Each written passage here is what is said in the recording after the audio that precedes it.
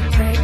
Used to have a basic bitch, hit a lick, and eat my interest. I could drive a stick, cook a breakfast. Do you comprehend? We can make the Forbes list. Can't help myself if I want you all to myself. Can't get a hold of myself, and I can't take a no from my head. It's in the safe, like it should be in my purse.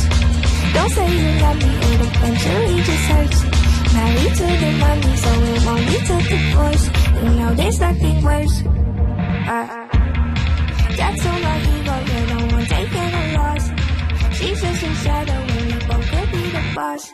Become myself, baby, and not worry about the cost. All right, we are back, and this week we are the historic Railroad Worker double crossover. And Quentin, I know you thought you're going to get out of it, but unfortunately, I'm going to make you give me your review of Full Gear, top to bottom. You ready? You ready for this?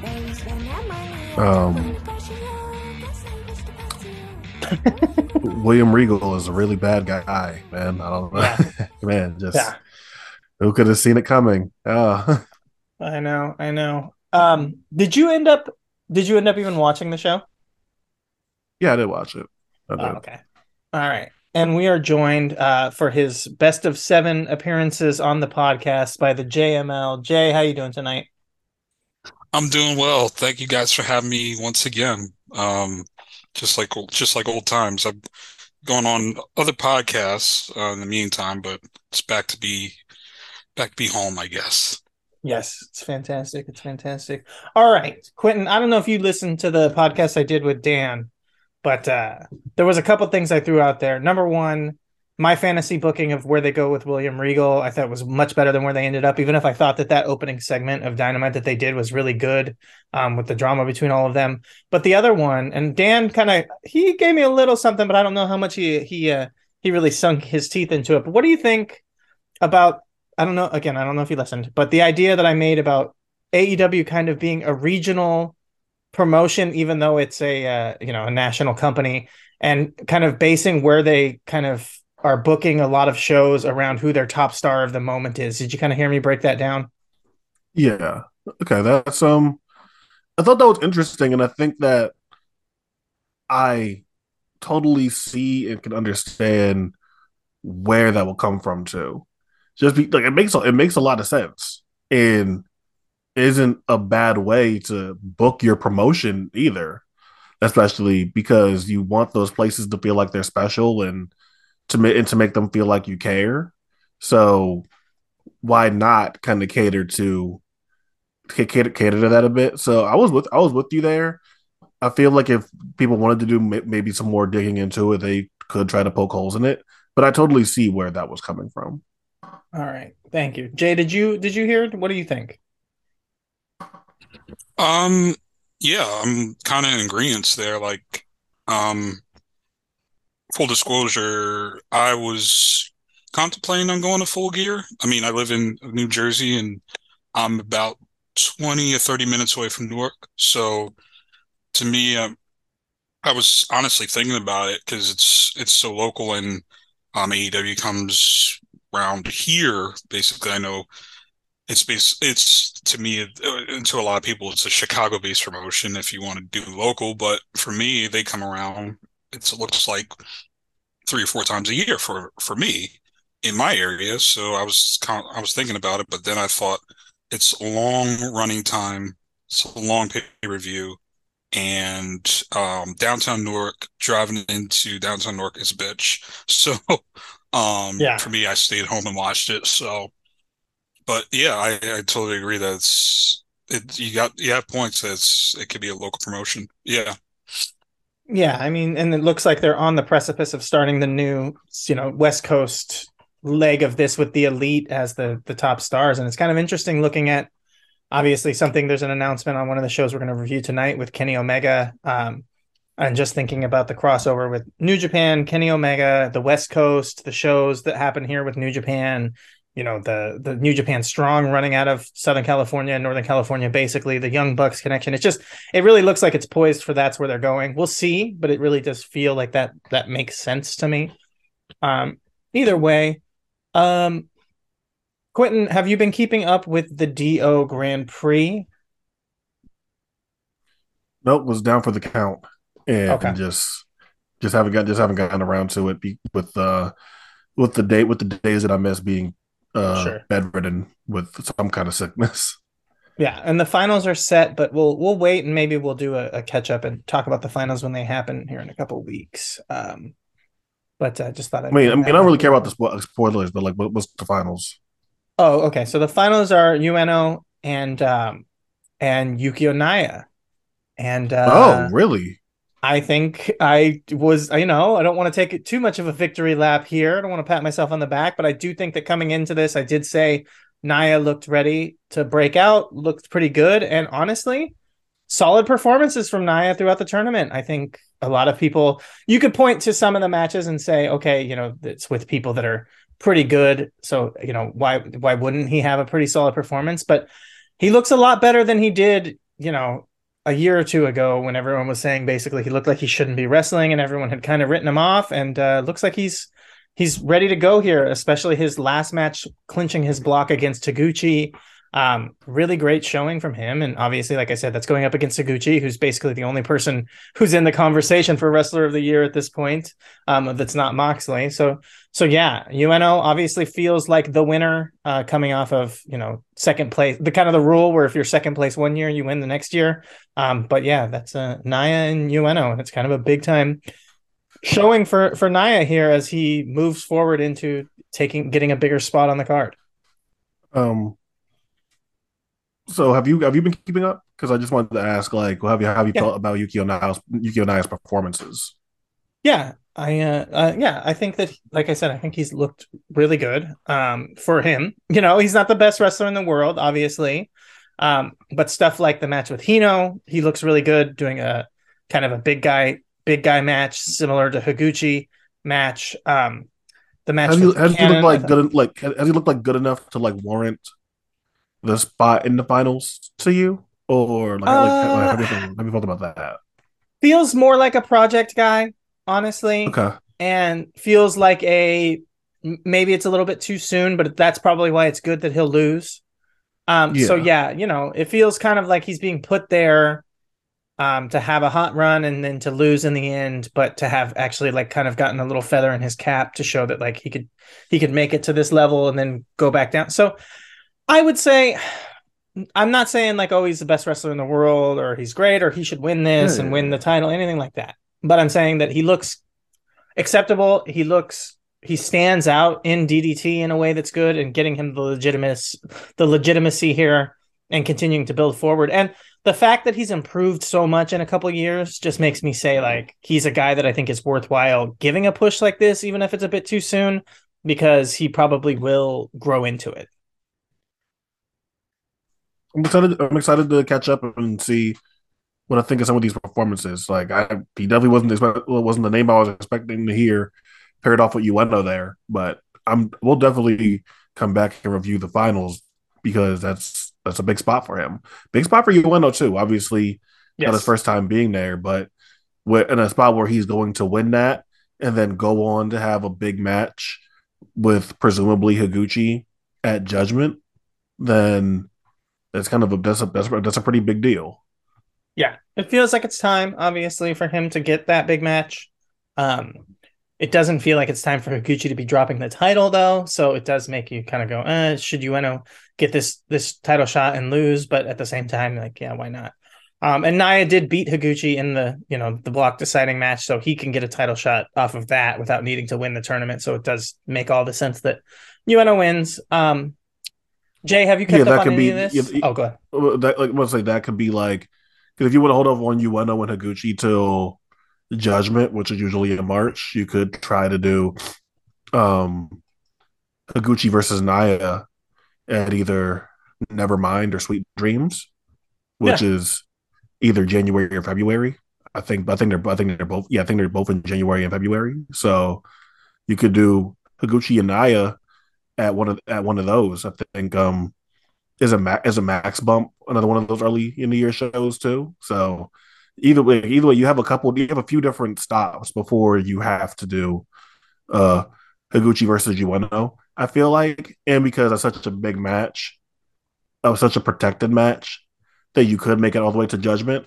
But like I'm thinking, well, they've kind of protected Higuchi Harashima. What if they tried to do that? But I don't think so. Yeah, I think Higuchi Ueno probably is the Judgment main event, but we'll see.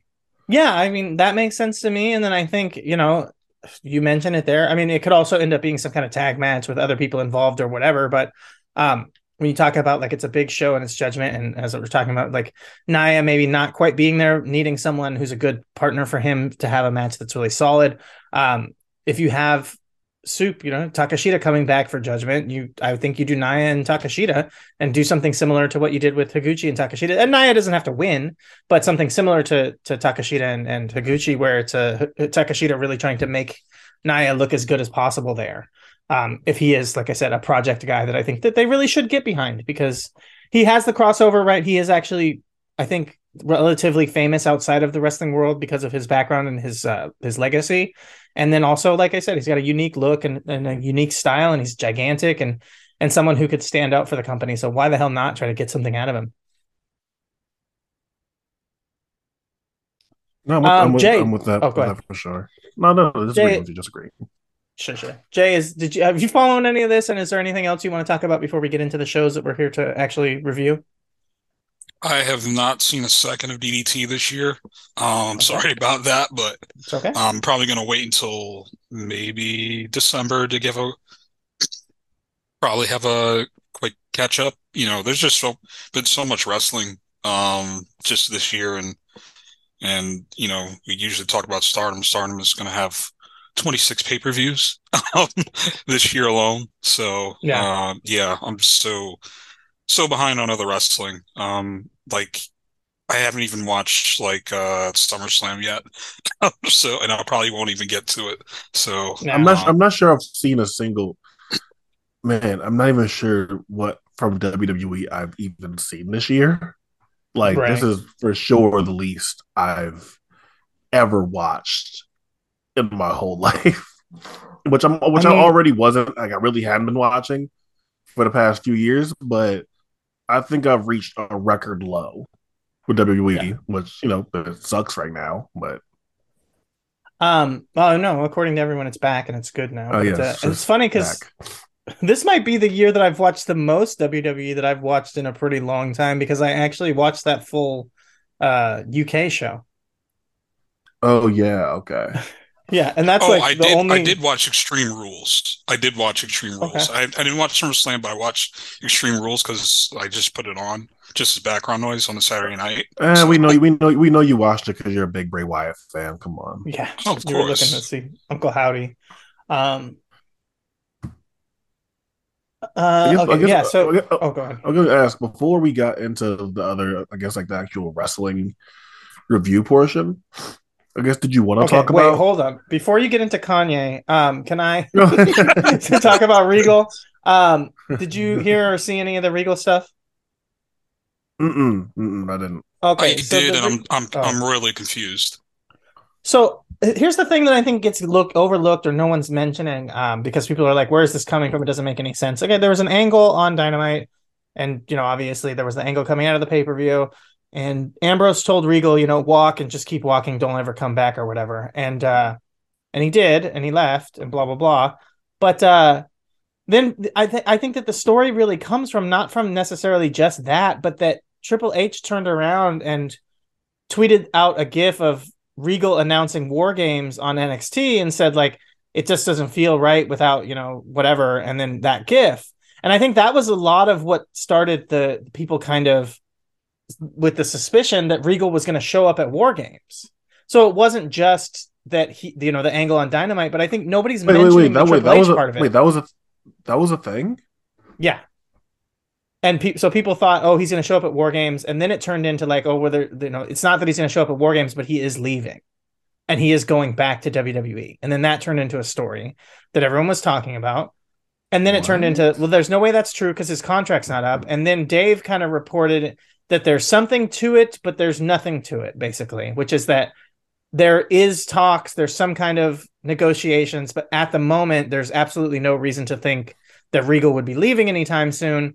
but there's clearly interest and there's conversations, which to me sounds like, I don't know, maybe Regal thinks like the storyline and what he was doing in AEW TV is over, and he'd rather just go back to working behind the scenes in WWE now that Triple H is in charge. And Tony Khan somewhat agrees with him, which is not crazy. And that's the thing. It's like people say, oh, you set a precedent, right? Oh, you can't do this kind of thing because just letting him out of his contract because he wants to sets a precedent. And it's like, no, it doesn't. It sets a precedent that, like, in a situation, Tony Khan's going to do what he thinks is best for all parties involved. And that doesn't mean that every time someone asks out of their contract that they are allowed to get it because, somehow I mean, talking about setting a precedent in the world where the Supreme Court overturned Roe versus Wade is kind of like, what the fuck are you even talking about? Like, the top legal sanctioning body in America doesn't even care about precedent anymore. Who fucking cares about contracts in wrestling? Like, the guy can do what he wants. But yeah, that was kind of the story with all that. That's weird. That's really weird. Even if there is smoke to the Regal wanting to leave thing, I mean, duh. He was a high-ranking guy in WWE for a long, long, long time, and it was a gig that I would assume that he enjoyed. I guess the one thing would be, all right, it would kind of look bad if that was the case because you just had this guy involved in the finish of a world title match. So you kind of want to get more mileage and more use out of whatever story they're telling or what they're using Regal for at this point in time. If that means he's going to manage MJF or whatever, like something like that, that you would ideally get more mileage out of that than just the fact that the pay per view happened in a promo on Dynamite. So so if that was true, then I feel like not just for Regal getting out of the contract as if it would be such a big blow to the company, but for the fact it just looks bad when he was just in one of the biggest angles that the company's going to run the entire year. So, I mean, if there's nothing, then there's nothing. But even the idea that something like that would happen where a guy could have been involved in the biggest angle that the company's going to run all year and then just be gone and appearing on another pay-per-view would have been a really strange thing, but it made no sense to begin with anyway. Right. Well, I guess, Jay, feel free to add in there before I just jump in with more. No. The only thing I said I was really confused because it was first reported that he had a 3-year deal. Now he has a 1-year deal. It's similar to what's going on with FTR. Like, I know the Fightful Select said with FTR, their contracts are up April 2023, whereas they don't know. Like, it was previously reported that their deals were up last year. So yeah, I don't know. It's like people. yeah. No, people are just guessing about how long people's contracts are, and that's kind of obvious, and it does make it hard to take any reporting seriously. But what you're talking about there, Quentin, actually, something did cross my mind, which could be, maybe it's part of the negotiations, maybe it's trying to work something out here, but I mean, it would be fucking unprecedented and very crazy, but if Tony kept Regal under contract as a performer and let him work as an employee behind the scenes at WWE, would be probably the craziest thing. If he just had him show up, if it was basically like, we just want you to show up every now and then for this MJF thing, and he's like MJF's, confidant, evil, like overhead guy who only shows up every now and then and is not a day-to-day employee. Like, would that be nuts? I'm like, yes, it would, but it wouldn't be like so unfeasible. And then the other part of it is like, how would all of this play into the MJF free agent storyline? That's clearly something. It's clearly a story here.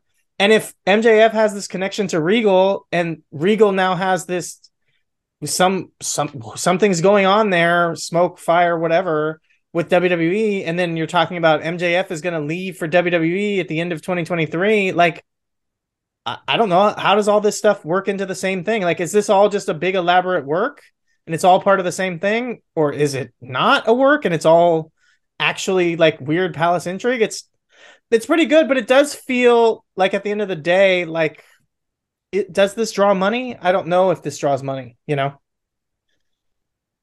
Not the Regal portion. I doubt the Regal portion like does anything. I do think there's something to the MJF work shoot stuff, and I feel like there's always going to be intrigue there because MJF just has been a guy who can reel you in.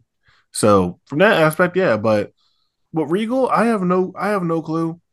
Like just like it, like no, it doesn't fucking shock me at all that William Regal might want to go back to WWE. No, Right. why, he probably didn't want to leave in the first place. He got released. He got Yeah. fired. Like the dude didn't Right. want to. The dude didn't want to leave in the first place. So of course, it wouldn't shock me that he might want to go back. Just like other wrestlers that got released during that point in time, and then they went back to the company. Like, why would I be surprised that Dakota Kai would want to go back to WWE? Even if I wanted to see her somewhere else, that woman didn't want to get fired. Yeah. That woman didn't try to leave. The woman didn't put in for her release. She got fired. So if that guy who's pretty much a WWE lifer at this stage in his career and has a job for life if he wants it, or so we thought had a job for life, and especially now that Vince is out of course that guy probably wants to go back to WWE. Like Yeah. they're just like that. Like I don't know why that would shock anybody. Yeah, and I mean, he was there for years waiting for this moment, waiting for this time when Triple H is in charge. And now it's Yeah, happening. He's not there. he's Triple H's Pat Patterson or Briscoe. Like Yeah. that's what he is. That's what he was supposed to be. He was supposed to be there at the right hand to Triple H when Triple H was in charge of the company. And like now he's in AEW when Triple H is finally in charge. And it is kind of like, yeah, why the fuck would he not want to go back and finally live out what he was working towards for years? So yeah, I guess that's it. Any other thoughts, Quentin, or feel free to to talk about whatever it was there you were gonna bring up. No, if we're good then. I was just gonna bring up so they announced it on the historic crossover, but Omega versus Osprey getting announced and a video package that they do for Kenny Omega uh making his challenge to Will Osprey. Um Building to it for a while now. Their first singles match since PWG, an event that I'm gonna like for the sake. I feel like you're probably at that event, right? All Star Sure Weekend. was. Yeah, and Yeah. So the first, Kenny's best match of the weekend was against Speedball, but you know, whatever. The match was good. yeah, the PO match is better. With their first singles encounter since All Star Weekend, all the way back in 2016. Super duper long time in the making. One of like the rare, actually protected matches in wrestling that just happens to involve two people that are immensely unlikable. What did you think of them announcing Kenny and Will for Wrestle Kingdom? And is Kenny and Will a big enough match for you personally to have you excited to watch the show? Jay, feel free to go ahead with your thoughts. Oh, yeah. I mean, for me, Osprey and Omega, it's probably the biggest like match on a Western standpoint ever since Omega Jericho. I think them doing this now it's a really big jolt of what New Japan needed. I saw a lot of people saying that the main event was going to be stale in terms of Okada and Jay White, even though they've had a history in the Dome of just having really great matches. So, um, but for a Western standpoint, there hasn't really been a lot to look at with New Japan in terms of going into the Dome. And even though like Chris Charlton and Kevin Kelly said like they're selling out a lot of passes to Western fans because they're going to expand restrictions or kind of lift the restrictions that that were replaced the last 2 years for the dome.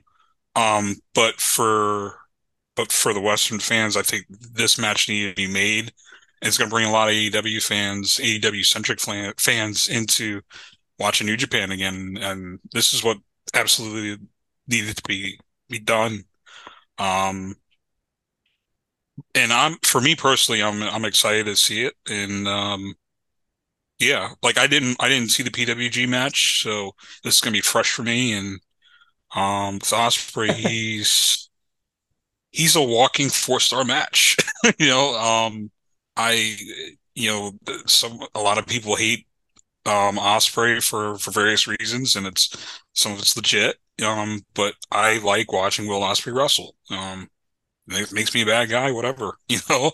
And I like watching Kenny. You know, Kenny won me over when he was in New Japan. I wasn't the biggest fan of his until his New Japan work. So I'm really excited for this match, and yeah, I hope it does a good amount of business. I have my thoughts of what if they'll make this. Well, now that'll be later, but I have this sneaky suspicion that that if this happened the year after, if this happened next year instead of this year, New Japan would have made this a actual pay-per-view, not just on New Japan World. I don't know if it's too late for them to pull this now, but to me, I Oh think yeah. if you put this on if you put this on pay-per-view, like actual pay-per-view, instead of putting it on the streaming service, like people will buy it. I don't think it's going to be, unless the price point is just too crazy, but I think this is a big matchup, and a lot of the native fans want to see this too. I mean, Kenny got a big reaction when the video popped up, and um, for him, it's going to be it's a lot there. I'll just say there's a lot there, with in terms of how he left the company and everything, and yeah, to me, I'm real excited and interested to see this matchup. Yeah, no, I mean, you're right there, and you're correct. I think the only issue is that AEW maybe got Jeff Jarrett under contract a little bit too late for them to switch this onto pay per view in time. Because if you remember, he's the one who did the first Wrestle Kingdom pay per view in America years and years ago. So yeah, maybe they just, if they had gotten him in the fold sooner, they could have pulled that off. But speaking of that, AEW has proven that the pay per view market in America has not been destroyed by the WWE network model, because they've shown that if you do quarterly, big time events, or even run eight, I think they said this last year, eight pay-per-view events, that a big section of the fan base will buy them even at a $50 price point, which is like pretty high. And it just shows the same thing that basically everyone said, that pay-per-view is not dead if you just looked at any other combat sports except for wrestling. But also at the same time, tons of people said, well, WWE has made it so no pay-per-view can draw. It's just not true. Like, the WWE network did not kill the market for that. The biggest thing to me coming out of it, Quentin, I mean, I think this is the biggest match that they could book. I think it's honestly a gigantic match for the company. It's not just in America, not just for foreign fans, but in general. And a big part of that is from the promo that we get here. This, I don't know, maybe towards the end of his run in New Japan, he went to this more. But to me, speaking fluent, Japanese like Kenny does, and playing the babyface Kenny that became a gigantic star in Japan, against the heel like Osprey that everyone there hates, is like a Yeah, huge fucking match. yeah, Coming home and go ahead. it was sorry to cut you off, but it was noticeable to me too. Like the first thing I noticed about the promo was the fact that Kenny was talking in Japanese, Yeah. which he would do it sometimes in the go home promos, but he would make it a point to not talk Japanese. Yeah. So getting kind of the DDT star, babyface star Kenny Omega in the New Japan coming home context, I think is a huge deal, and could probably be a big time drawing match. Again, not just for American fans to get interested in, but also native Japanese fans, because this is like a homecoming for Omega. Like Omega, I mean, it really is. Like, you can say whatever you want about Omega now in the AEW, and his roots being in Canada and all this and that, but Japan was where Kenny Omega became Kenny Omega. And sure, I was a fan of Kenny Omega before he wrestled in Japan. And I watched him and followed him and all that stuff, but like, not a lot of people did. And most people, their first exposure to Kenny Omega was going to be wrestling in Japan. And so, like, it's a huge deal for him to be coming back and again embracing the culture, embracing his roots as being a weeb and speaking Japanese. And here's the thing, I heard some people talking about it, and I said, oh, that doesn't, it's business. It doesn't. But then I thought, when Kenny got whatever it was, when he got sent home, when he was suspended, all that, the first thing he did was still fly to Japan on a trip, and they were posting pictures of him hanging out with Ibushi. So what do you think about this kind of pointing to the idea that things have to be at least somewhat smoothed over between New Japan and Ibushi? Because Kenny wouldn't be working with them if they were still contentious because of how close they still are. Like I said, well, the first time I heard someone say that, I thought that doesn't make any fucking sense. But then I thought about it a little bit more and realized, like, the second Kenny had free time, he went to go spend time with him. So they're obviously still close.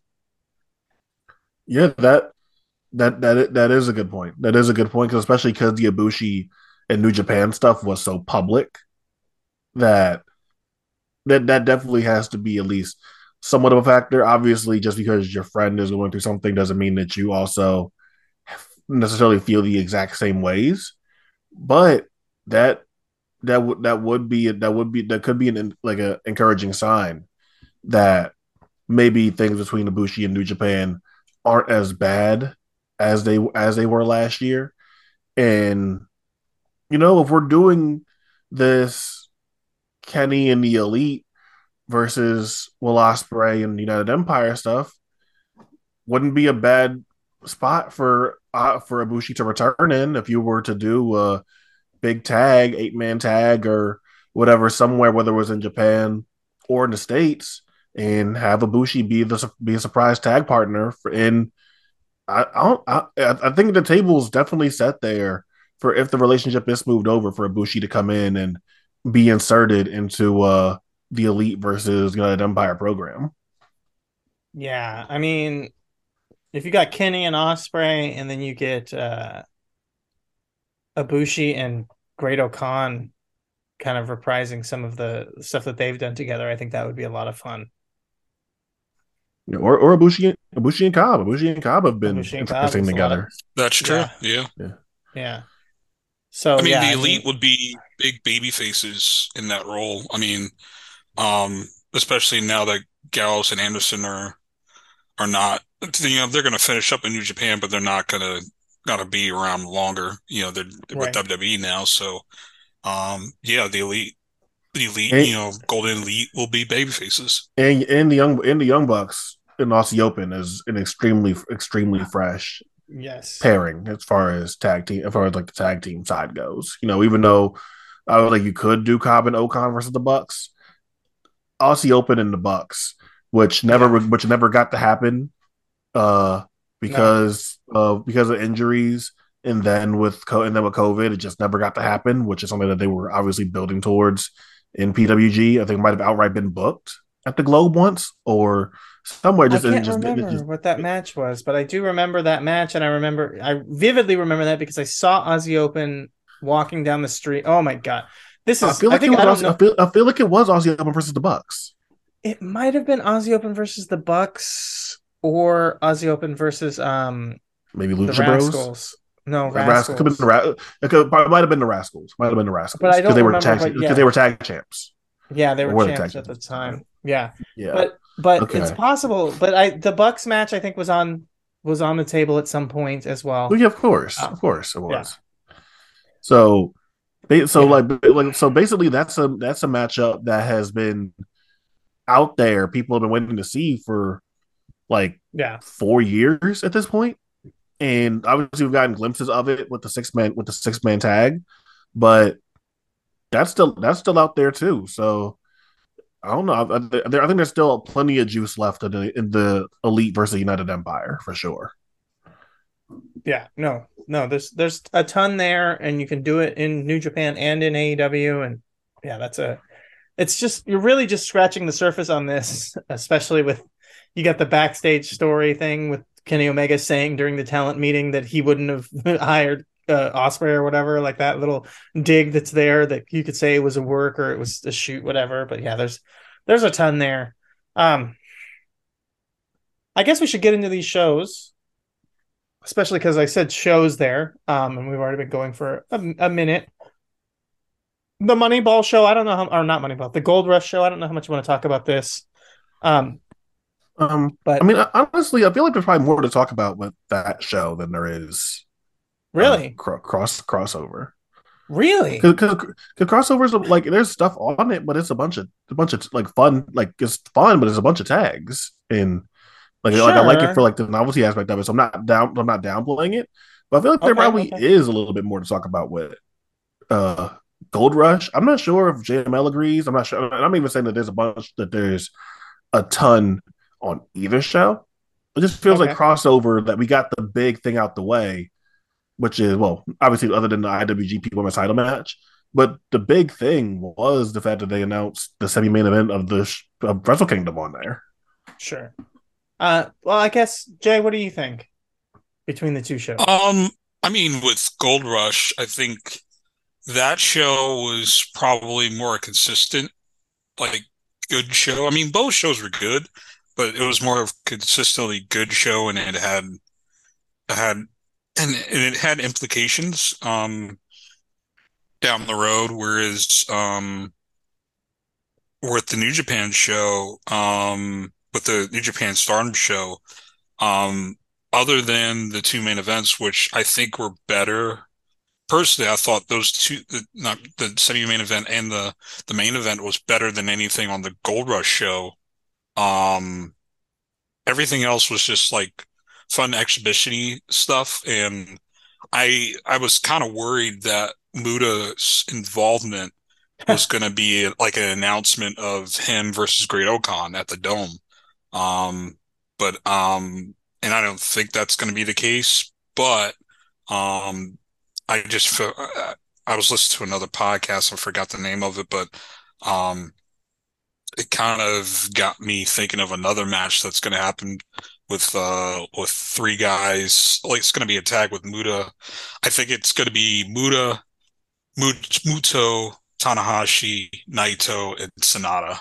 That's going to be the tag match of the Dome for them because none of them are Okay. booked for the Dome. So yeah, but I honestly thought it was going to be Muta versus Okan because they kept promoting it as Muta's last appearance, not Keiji Muto's last New Japan appearance, but Great Muta's last appearance. I was like, it's gonna be Yeah. bullshit, and it's gonna be him versus Okan, um, but yeah, Yeah. And then, yeah, oh, well, I was just gonna say on that, piggybacking off of that, or just referencing it in case maybe you didn't know or you hadn't heard. But Naito, just like he did the fucking double dash where he set up like unifying the titles, he kind of has already talked about like when him and Sonata win the tag league that they want to, rather than get their tag title shot at Wrestle Kingdom like normal, to get their tag title shot at New Year's Dash. So that would open them mm, up to not only win the tag league, like, but also, again, like you were just saying, to set them up to have that match on the Tokyo Dome with Muto. So that's not the craziest thing to point that out. yeah, and then just the rest of the show was more of just an exhibition. There's a story crossover. And also with that, like that show was a pay-per-view show, so that's why the pay-per-view concept got into my head and how, if you've seen in the news, just how like the big streaming services in the US have like taken a hit. So, and everybody's trying to revert back to either pay-per-view or cable TV type stuff. So yeah, but with Gold Rush, it's a really consistent show, and I really enjoyed that.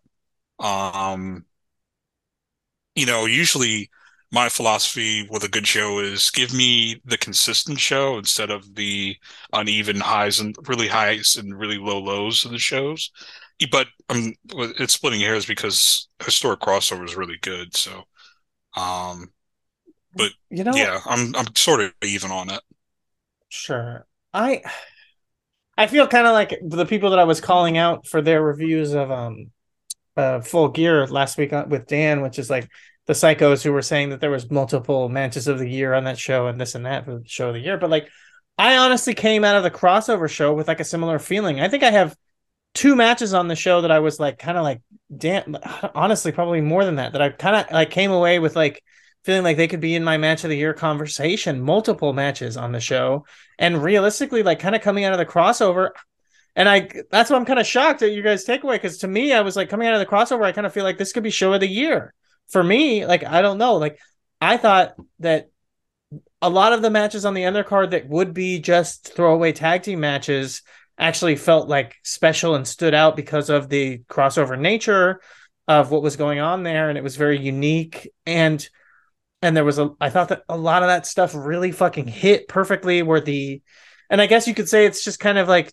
cheesy character stuff, and the in-ring took a back seat, but yeah, like, to me, it was insanely entertaining, and I just came away with like a really great feeling coming out of the show, and everything really delivered super well, and the chemistry between the different acts, first times interacting with each other, that was really enjoyable. Whereas like the Moneyball show, I won't say, like you said, consistent, I guess, but honestly, I thought that the tournament concept really hurt, to me, a lot of the show, and or at least like took up a big part of the show to do the setup for the finals that was really just about the final. Like, I didn't get much out of the semifinal matches, and then the final itself was really, really fun, but it was insanely quick, and it was kind of like a stunt show. So I don't know, like, that was kind of my takeaway on that, to where, like, I'm not saying that it's bad or anything, but just, yeah, just didn't just felt like a lot of setup for a decent payoff, but like not necessarily like much to it.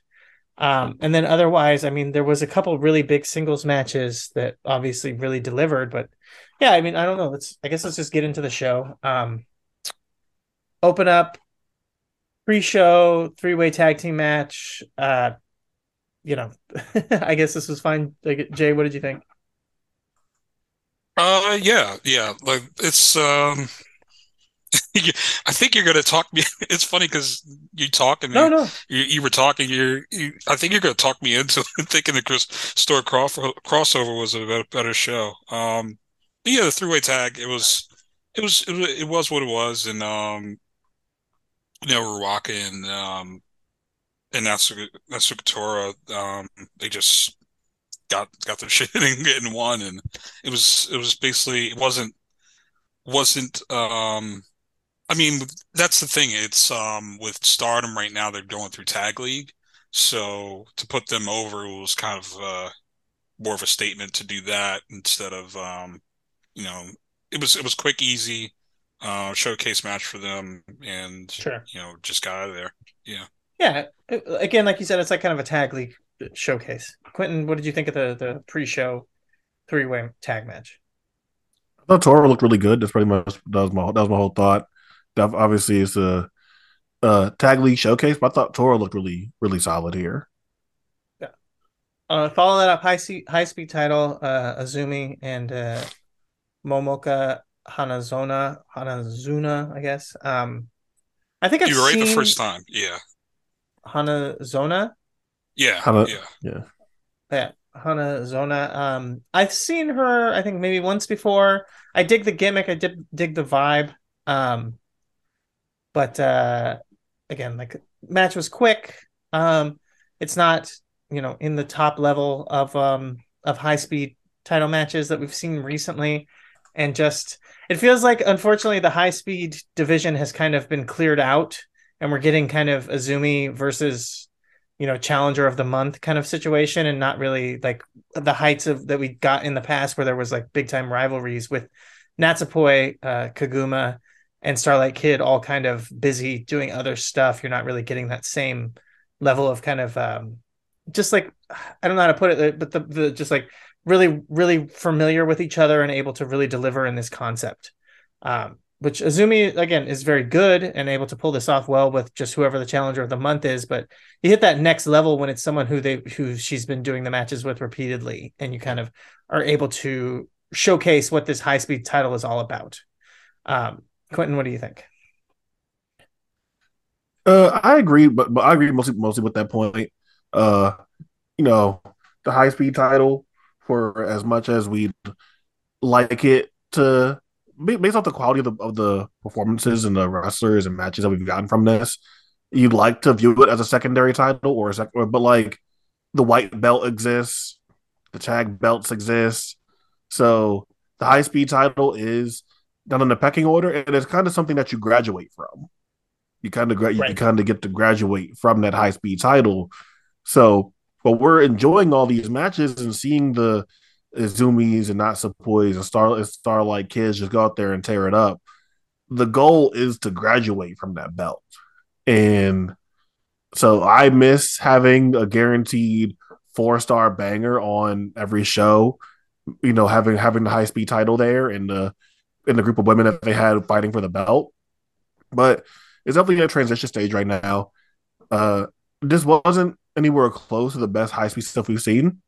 But I like Momoka Hanazono a lot. I think that she's super fun.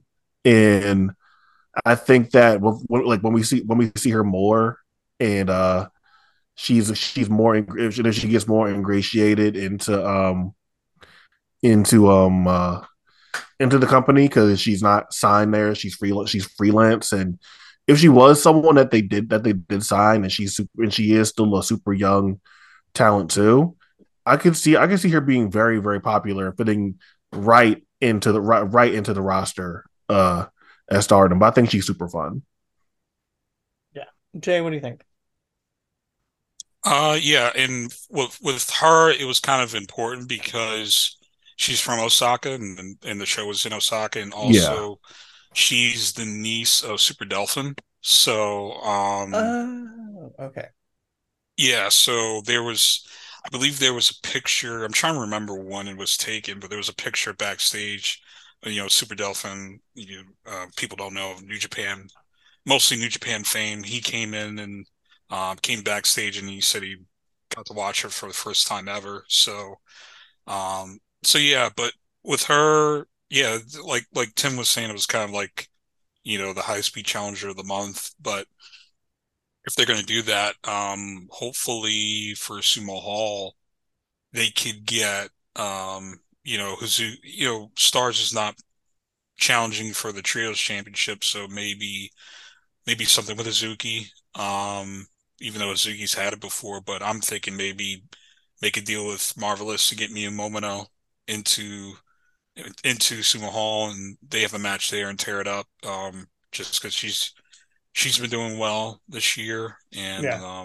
I got a I've got a stack full of matches and a list I got of Miyu Momino matches I got to catch up on, but hopefully that will occur at Sumo Hall. But yeah, with Izumi, I mean, she's consistent, but at the same time, I'm wondering when they're gonna. I think we've talked about this before when they're gonna pull the trigger with her.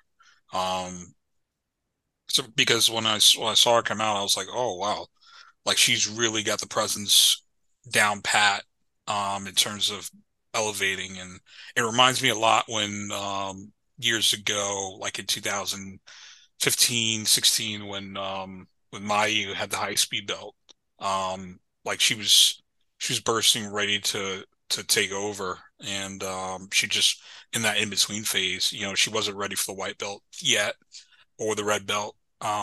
So hopefully this will pass, and hopefully we're talking in a couple months and Zumi's in title contention for the white or red belt. Yeah. And as you said that, I remembered, and I was like, oh yeah, I heard that the Super Delphin's niece was wrestling, and I forgot who it was. So good reminder there. The first of the semifinal Moneyball tournament matches, Donna Del Mondo versus Cosmic Angels. This was solid, obviously playing off of kind of the rivalry between Donna Del Mondo and Cosmic Angels, and it's kind of funny on the crossover because the commentary, specifically Kevin Kelly, kind of kept talking about Donna Del Mondo versus Stars matchups, and that there's like a big rivalry there, and maybe there is. And then I was thinking about it, and I was like, well, and then there's also like obviously the sibling rivalry between Donna Del Mondo and God's Eye. So then I'm just like, Cosmic Angels, it feels like have the thing, and they were talking about Stars, and then God's Eye. So I'm just like, Donna Del Mondo is just like the group that feuds with everyone, basically, and so it's just like it's weird to even talk about like their rivalry with a specific stable because they're just like they have beef with everybody in the fucking company. basically, Yeah, yeah, yeah. basically.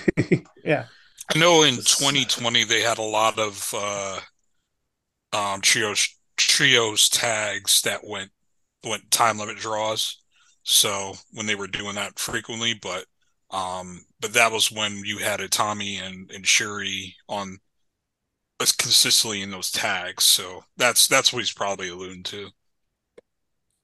Yeah, but that's like that. Yeah, But that maybe like talk about that history. that feels like a whole different company ago.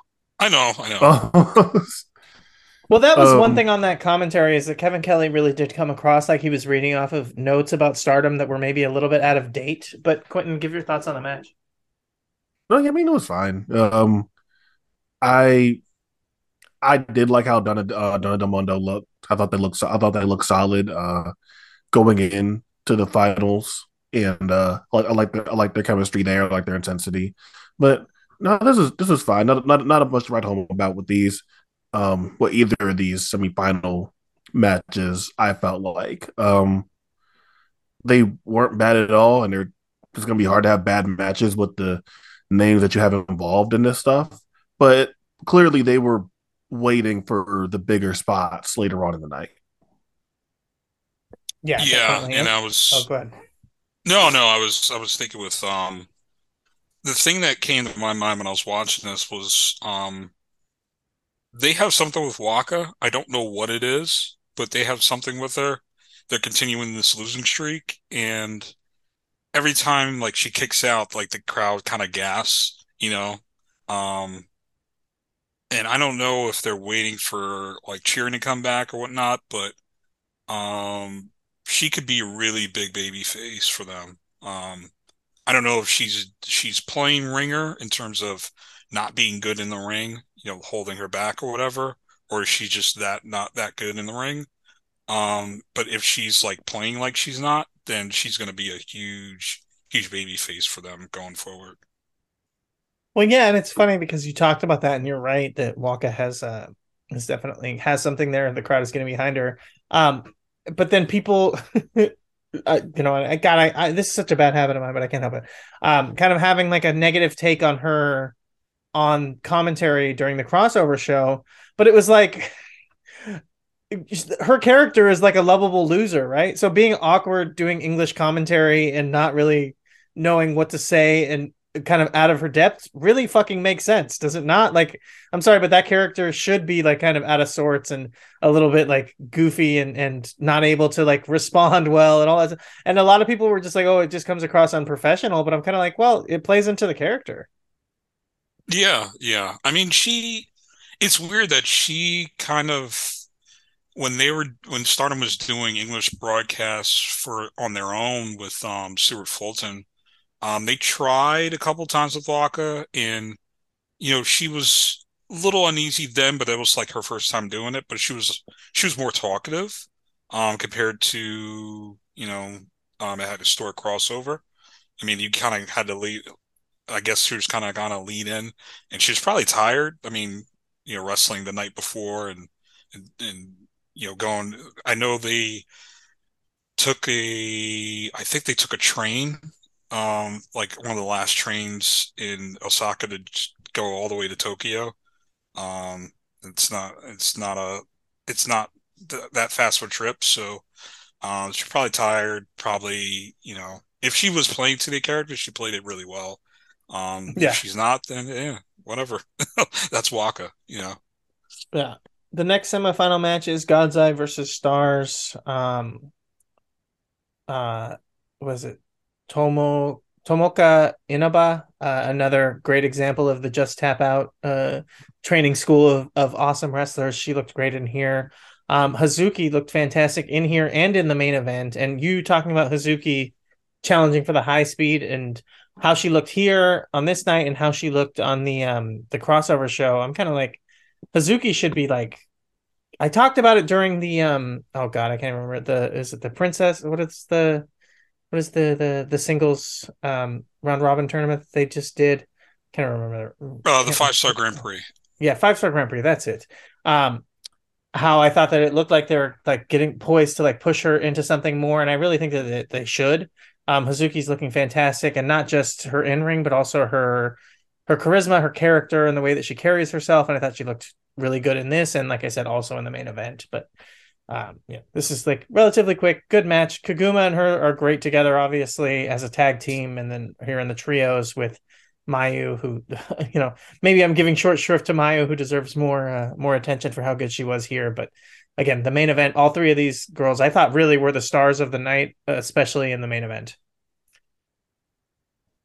Yeah, yeah. And when you mentioned with Suzuki, it's funny. I don't know if you guys catch like the stuff going around about the YouTuber Fuachan that No, wrestled in Stardom. Okay, so less than a month ago, Hazuki tagged with Fuchan, who is a popular YouTube star in Japan, and she's kind of crossing over into like the mainstream TV shows, talk shows in Japan, and um she basically trained for a couple months for a wrestling match.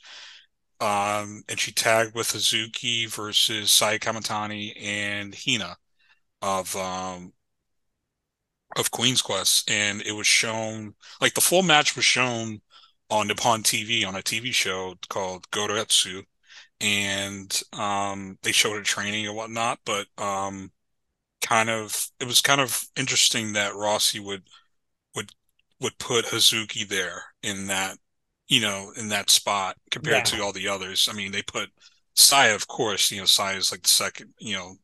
In terms of the championship, she's second. But to put Hazuki there, to represent the babyface faction, basically going against Queen's Quest, even though Queen's Quest are not really heels, but could be heelish. I thought it was real interesting that Rossi put Hazuki there to tag with Fua.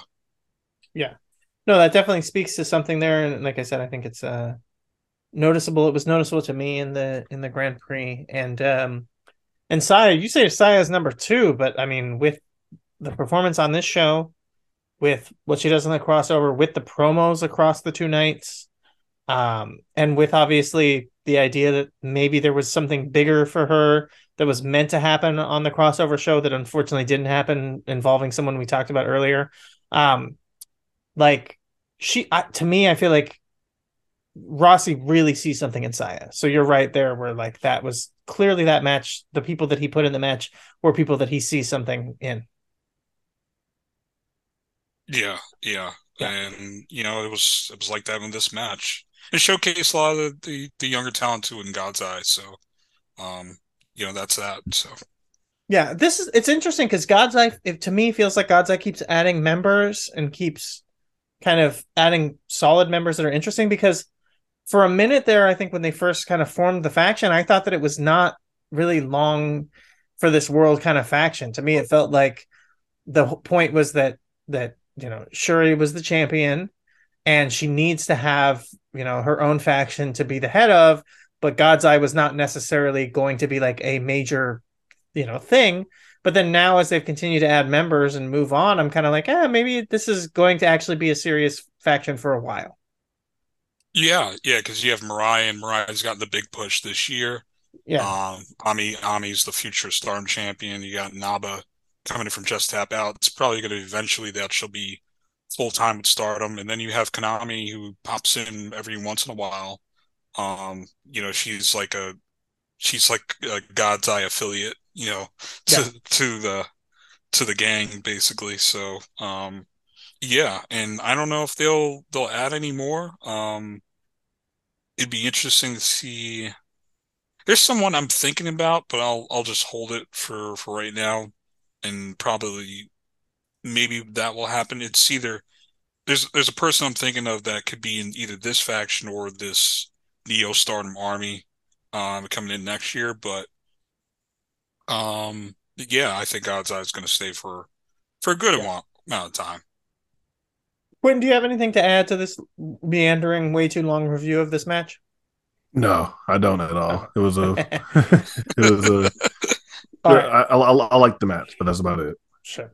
All right. So, Quentin, what did you think about Oedo Tai versus Oedo Tai, the explosion of the heel faction here?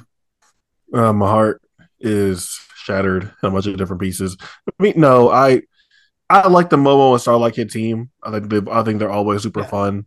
Uh, I liked seeing Fukigen interact with both of them. that was good stuff to see. Other than that, though, no, I don't got a bunch to say here. Obviously, Momo and Starlight are poised to be big players in this in the Goddesses of Stardom Tag League. So, like with the other stuff we talked about earlier with Tora in the pre-show and things like that. That this was just a showcase, and I think really just highlighting how good Momo and Starlight are, and that they'll be a force in the tournament. Yeah. And yeah, having block matches from the tournament on the pay-per-view, this is almost as confusing as the DDT, the DO Grand Prix, where they're like had this show that's the beginning and then night one and then the free show anyways, it's like it's so odd the way that they do this, but it's interesting because it is kind of the same as the the 5-star Grand Prix where people were talking about, oh God, why is this tournament still going on or whatever. It's like, well, they run the tours and they do the block shows, but then they also like sprinkle in block matches onto the big shows and the pay-per-views. And it seems to be this is like the Stardom kind of formula, which is like there's these big round robin tournaments, but rather than do what New Japan does, where they just like focus on them, they like mix in a lot of color and kind of elongate these tournaments to where they're just kind of there, so that random matches on pay-per-views and big shows can have like some kind of meaning because they're part of a winning points, but the tournament itself is not necessarily like a focus that you're just trying to get through, so you can elongate it, whatever. Donna Del Mondo versus Nanai Takahashi and you. Jay, what'd you think of this? This match fucking ruled. Like this Yeah. match fucking ruled. It's not like I said before that there were two matches on a sort of crossover that were better than anything on Gold Rush, but this was, I love Nanai, and this match I like you. Always been a fan of hers. Going back to the TJPW days, I thought she was at one point the best wrestler they had, and I thought they would be in a bad way when she left. But you have that, and then Micah and Emeka, who I love that tag team, and I wish they would be tag champs again. So just hard hitting style, and in the post match, there was comments said that they might run this back again, and I hope they do. I mean, this was right up my alley. I like this style of wrestling. This is what I want all day, Yeah. every day. Give it to me. Yeah. Yeah, I love a just big monster mash tag team match here, just beating the shit out of each other. It was definitely a lot of fun. Quentin, what did you think? I love this. I thought it was super fun.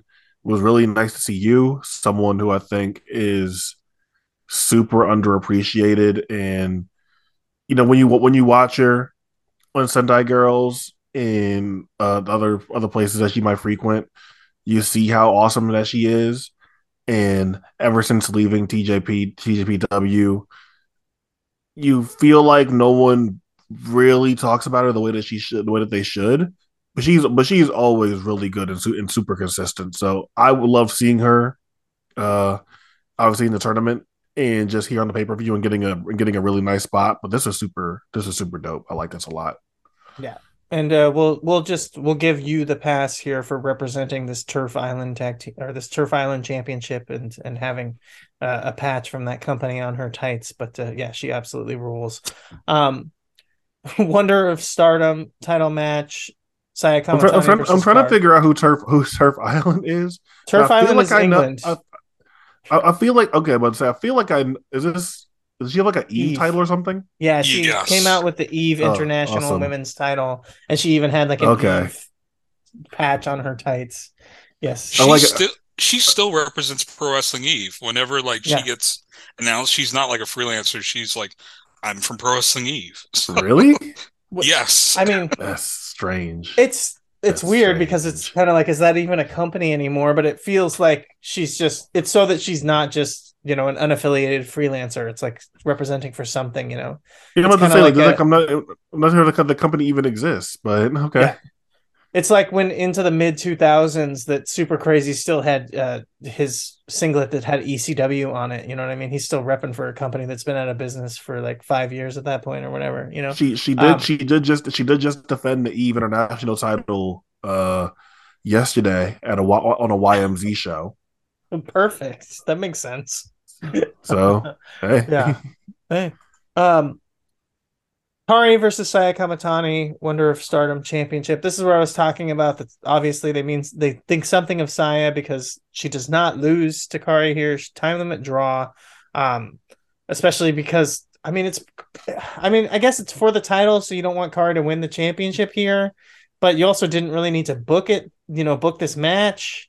So it's kind of odd because it is like you booked yourself into a corner where the only option was a time limit draw to make something out of Kamatani, and I don't, I really don't know because I feel like there's people who kind of hate on Sai, and it's people who I kind of agree with their tastes somewhat usually, but like I really do think she's one of the best wrestlers in the world, dude. I fucking love Saya Kamatani. I thought she looked amazing here.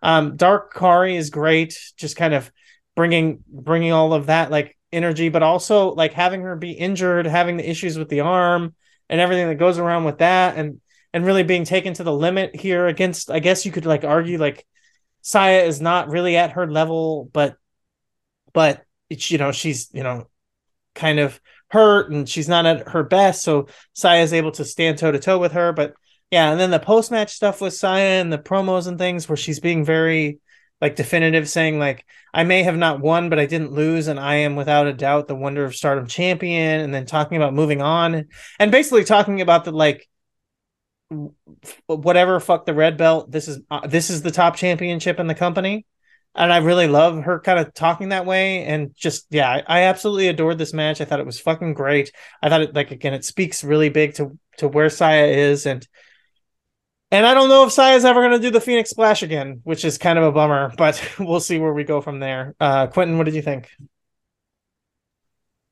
so I have this thing where with certain matchups at this point, I'm always paying attention to a particular person just to see how they're growing, adapting, changing, adding things to how they operate. So do I really feel the need to, even though she's back and uh working a new character, do I really feel the need to super analyze Kyrie all the time?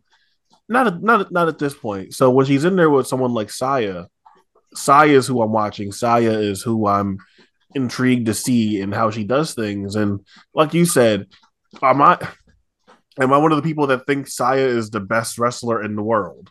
Like, no, I don't think Saya is the best wrestler in the world. But I also think that sometimes in the circles in which we frequent, that Saya gets a lot of shit. And I enjoy her way more of the time than I don't. Like, especially with the Kyrie stuff, and I feel like the intensity that it has brought out of her recently, I feel like this is the best works or some of the best work that she's ever done, just in general. And that's not just pertaining to Kyrie. That's even pertaining to the I think from the pay per view when Kyrie got sick and she wound up facing, who was it? Himeka instead. Yep. Yeah. Yep. She faced And Mecca.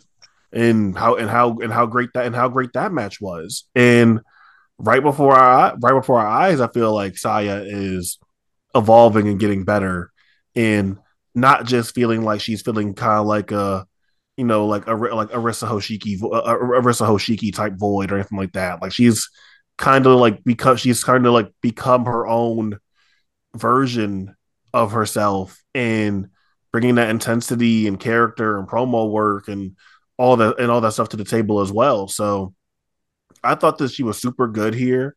I thought that while Kyrie has been a lot more dominant and in control and domineering since she's been back in Stardom, clearly she's showing that she can go back into being that all world, all time babyface, selling a limb and selling that pain and agony just as good as anyone else in wrestling can. And Saya worked on it. Saya worked on it really well. Saya worked over her really well. People talk about the pace or if the match itself felt a little bit predictable about it going to a 30-minute draw, and I can agree with that and see it somewhat, but I still thought they used the time really well. And Saya is someone that if you asked me last year, I would have concerns about her going this long in a match. And I'm not sure if she was in the ring with someone other than Kyrie, if she should be going this long with a match either. But I thought that she did really well in this spot. And she just continues to impress me. Yeah, with this match, I liked it. I'm trying to think in the times that I've seen Kyrie do 30-minute time limit draws or close to it. The Mako match is probably the best match she's had in terms of a 30-minute time limit. It might be the best match she's had, period. Um, but there was another match with Io that nearly went 30. Um, I think this is right up with it. This was really good, and with Kyrie, I started like Quinn. You said you weren't really noticing Kyrie. You were just trying to watch Saya, but I was kind of a reverse, seeing how if Kyrie could still go, and there was just little things like you know bringing out all the chairs and stuff, and doing the cactus elbow onto the chairs and onto Saya, and Yeah, that's a dark Kari, sort of. baby. I love it.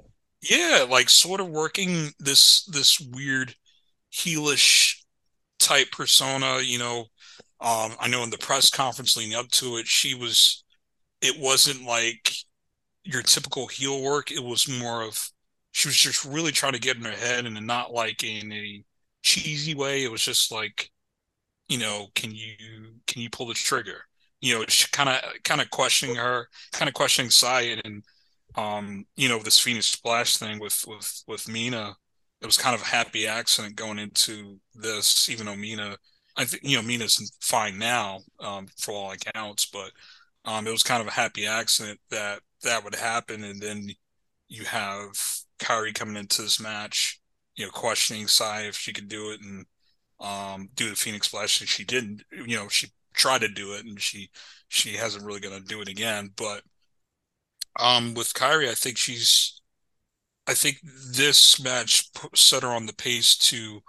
I don't think she was all world on Gold Rush, but she was all world the next night, and I think this was just kind of like setting the table for her to do it. And I'm interested to see how if she could do more of this heel work going forward.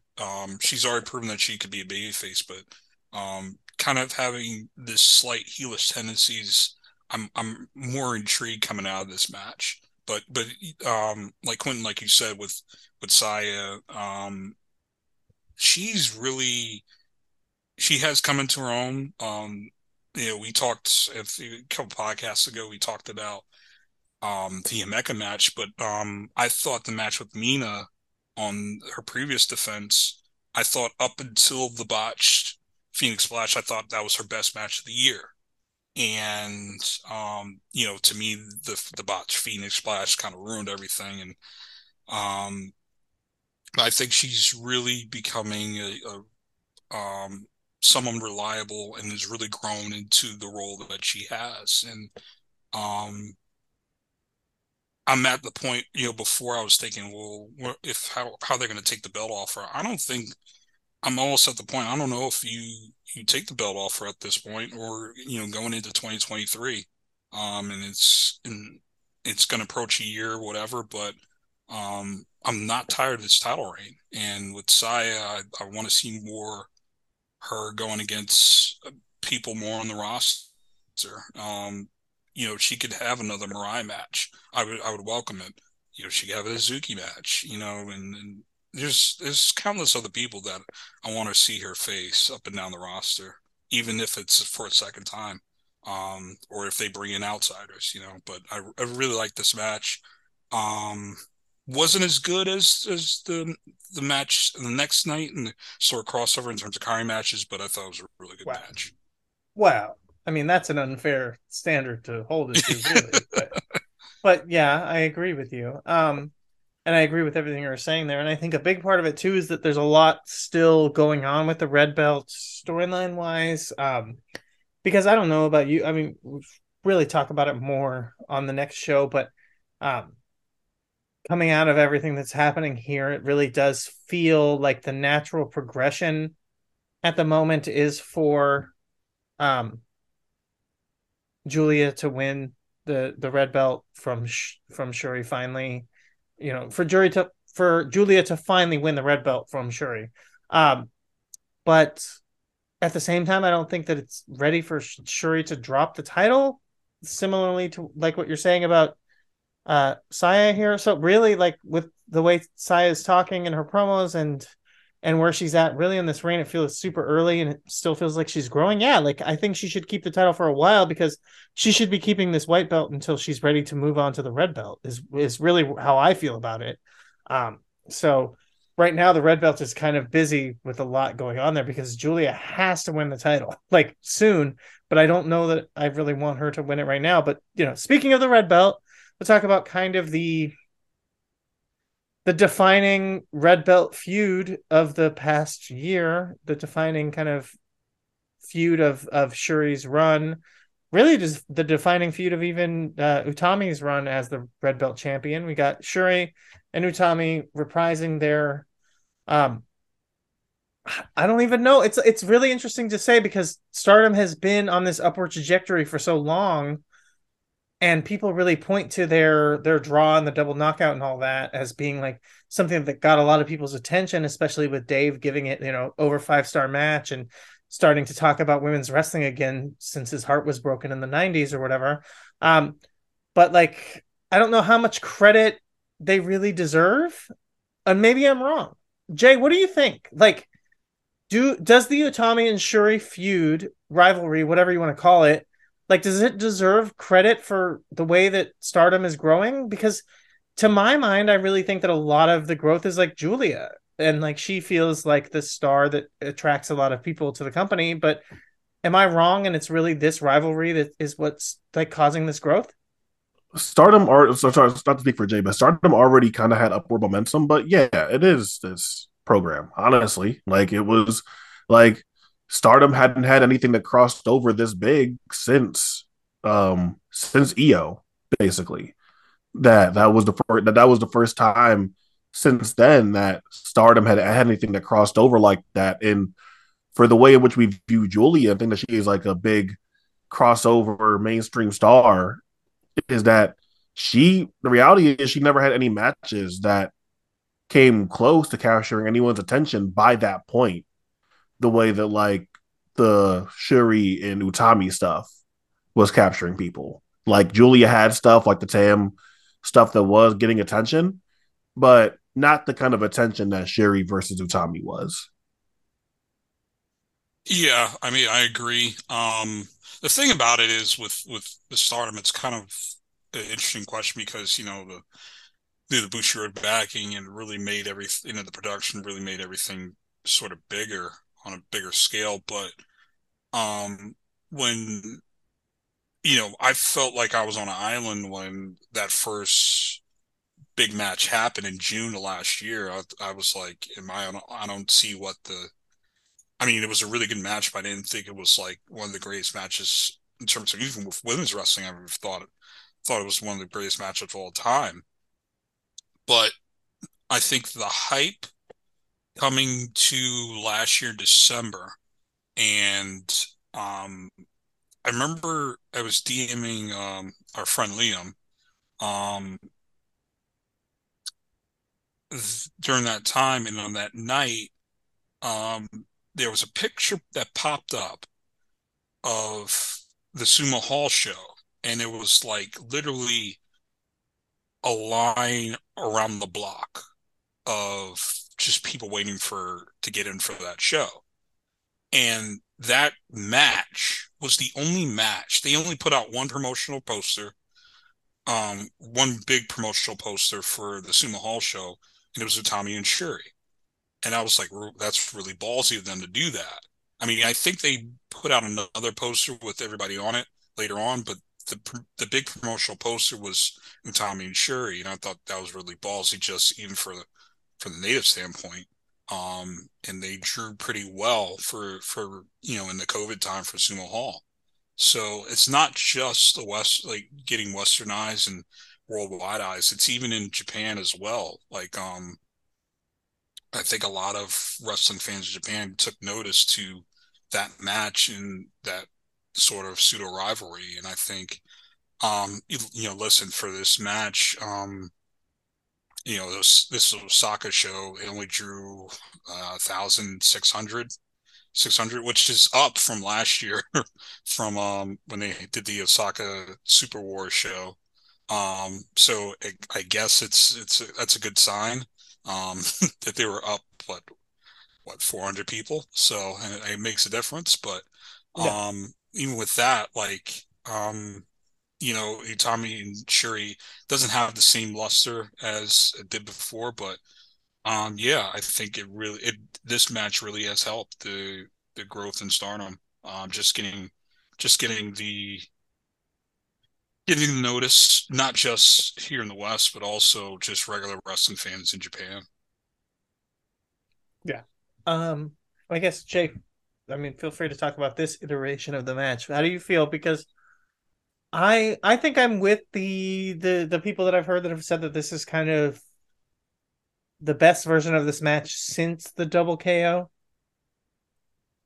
Um, I But wanted you to didn't watch. necessarily love that match, right? Yeah, I didn't. I didn't. I liked their Sumo Hall match. Um, really a lot.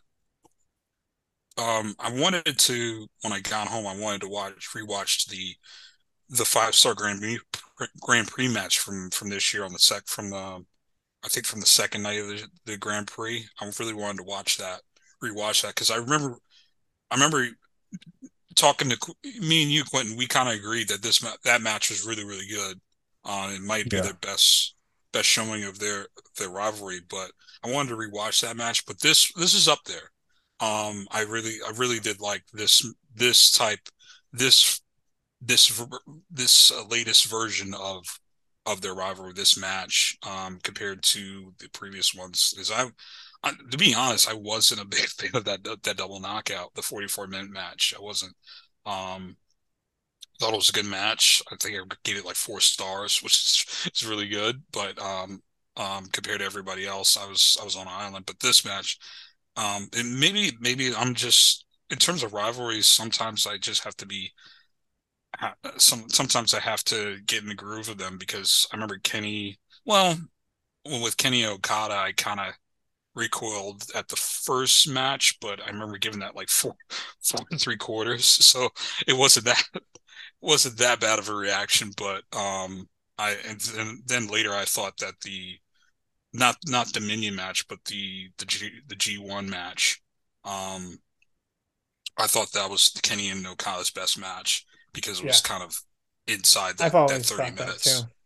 Yeah, I've Yeah, always thought that yeah, too. I was fucking. I thought that was the best match. yeah. Because like um, the not the hour-long Dominion match, but the 2 out of 3 falls match.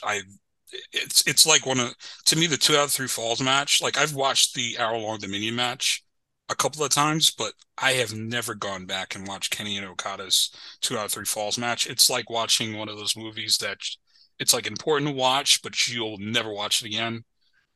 Yeah. Like it's like a really good like one of those Oscar type movies that you'll watch. That's really really good, but you'll never watch, and that's how I feel about that Dominion 2 out of 3 falls match. I will never watch that ever again. And I people watched probably that listen match to this like. probably like, Oh, go ahead. no. I was saying people probably thinking I'm crazy listening to me. I watched the 2 out of 3 falls match like 3 times, and I watched the first fall like 5 times. I just kept trying to like understand why people think that match is great, and it was like really hard for me. So I watched that one a lot. Hmm. Yeah. So I think I'm with you on that. It's like, yeah, it's fine, but people are way over the top on that one. Um, Quentin, what did you think of the Shuri Utami match here? Out of their longer matches, I feel like this might be my favorite one. Okay. Um, I still prefer them in the Grand Prix setting, uh, like JML alluded to.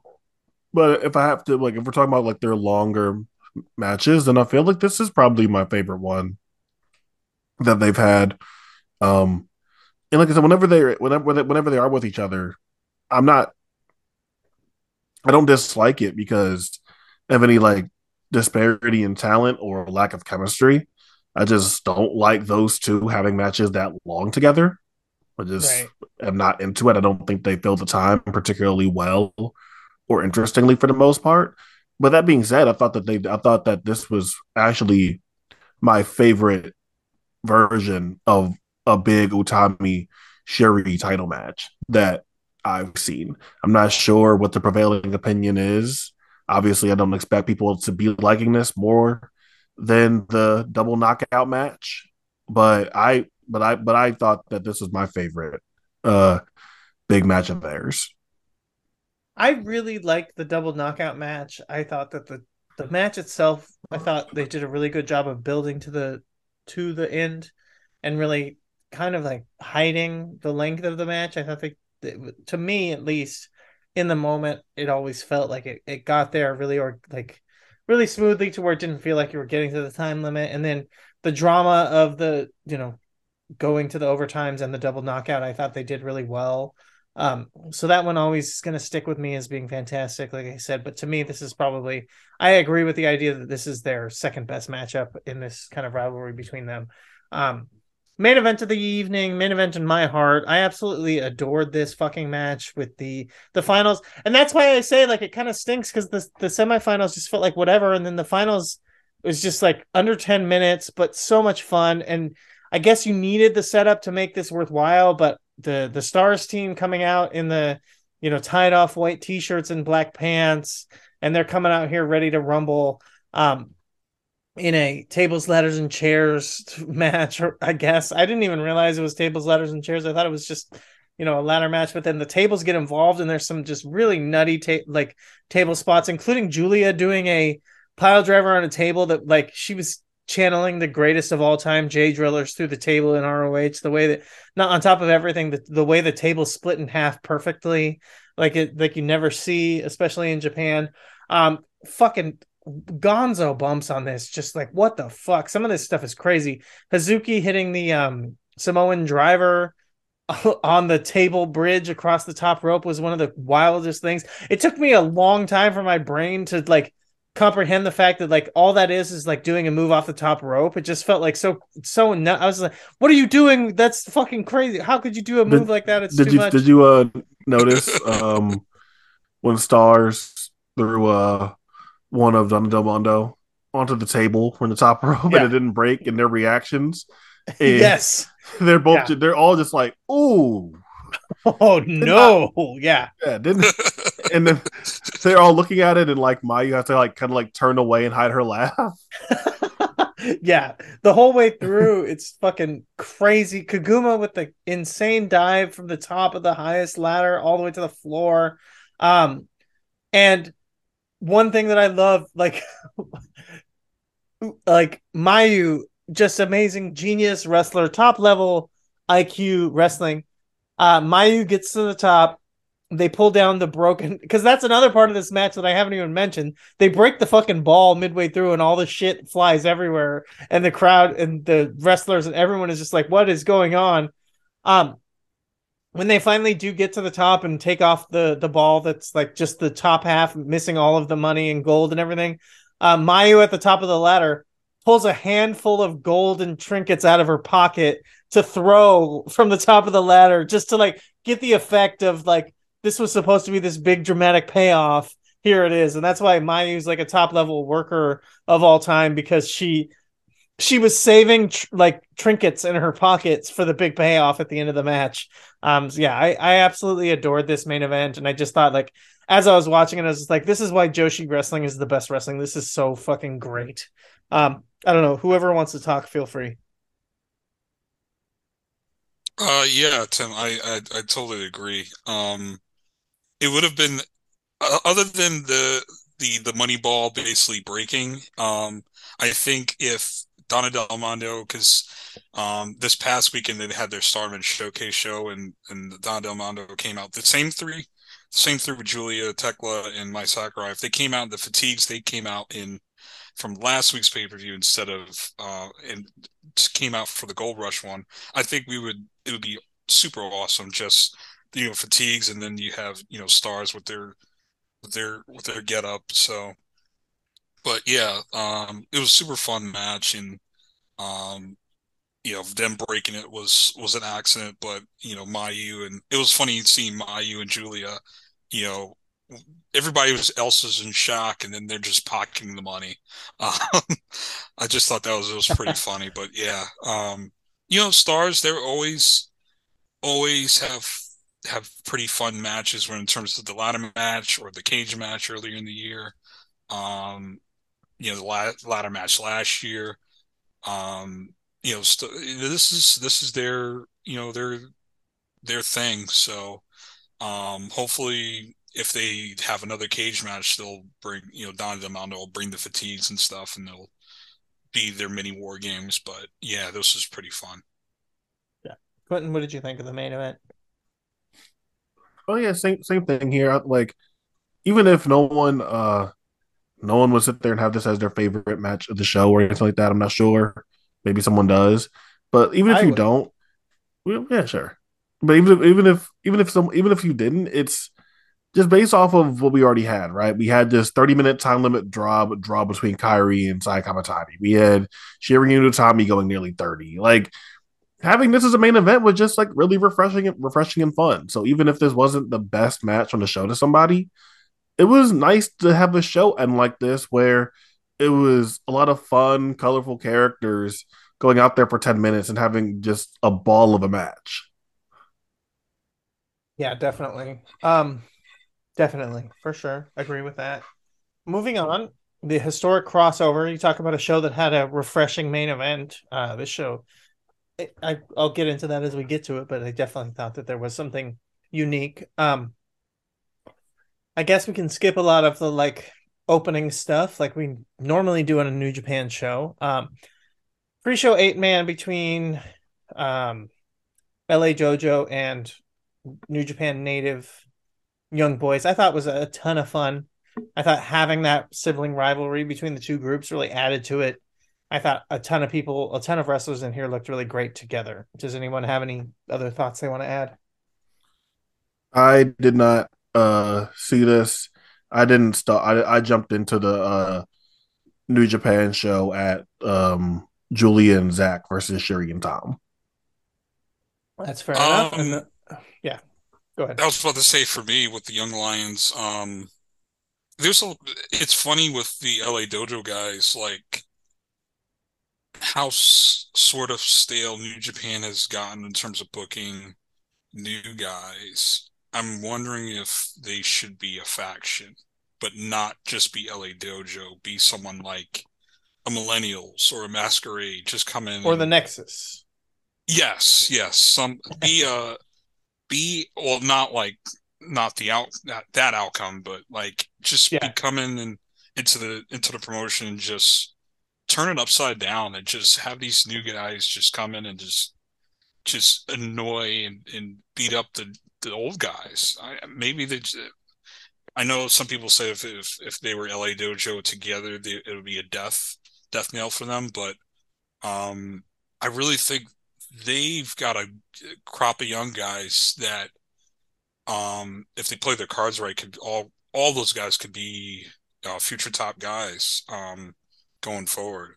I know Kevin Knight. He recently just graduated um, from from his young lion status to he's now the Jet now with Kushida. They're in tag Super Junior Tag League, and Coughlin, he's the android, and you got Clark Connors the Wild Rhino and all that stuff, and Yeah. who and Gabe Kidd.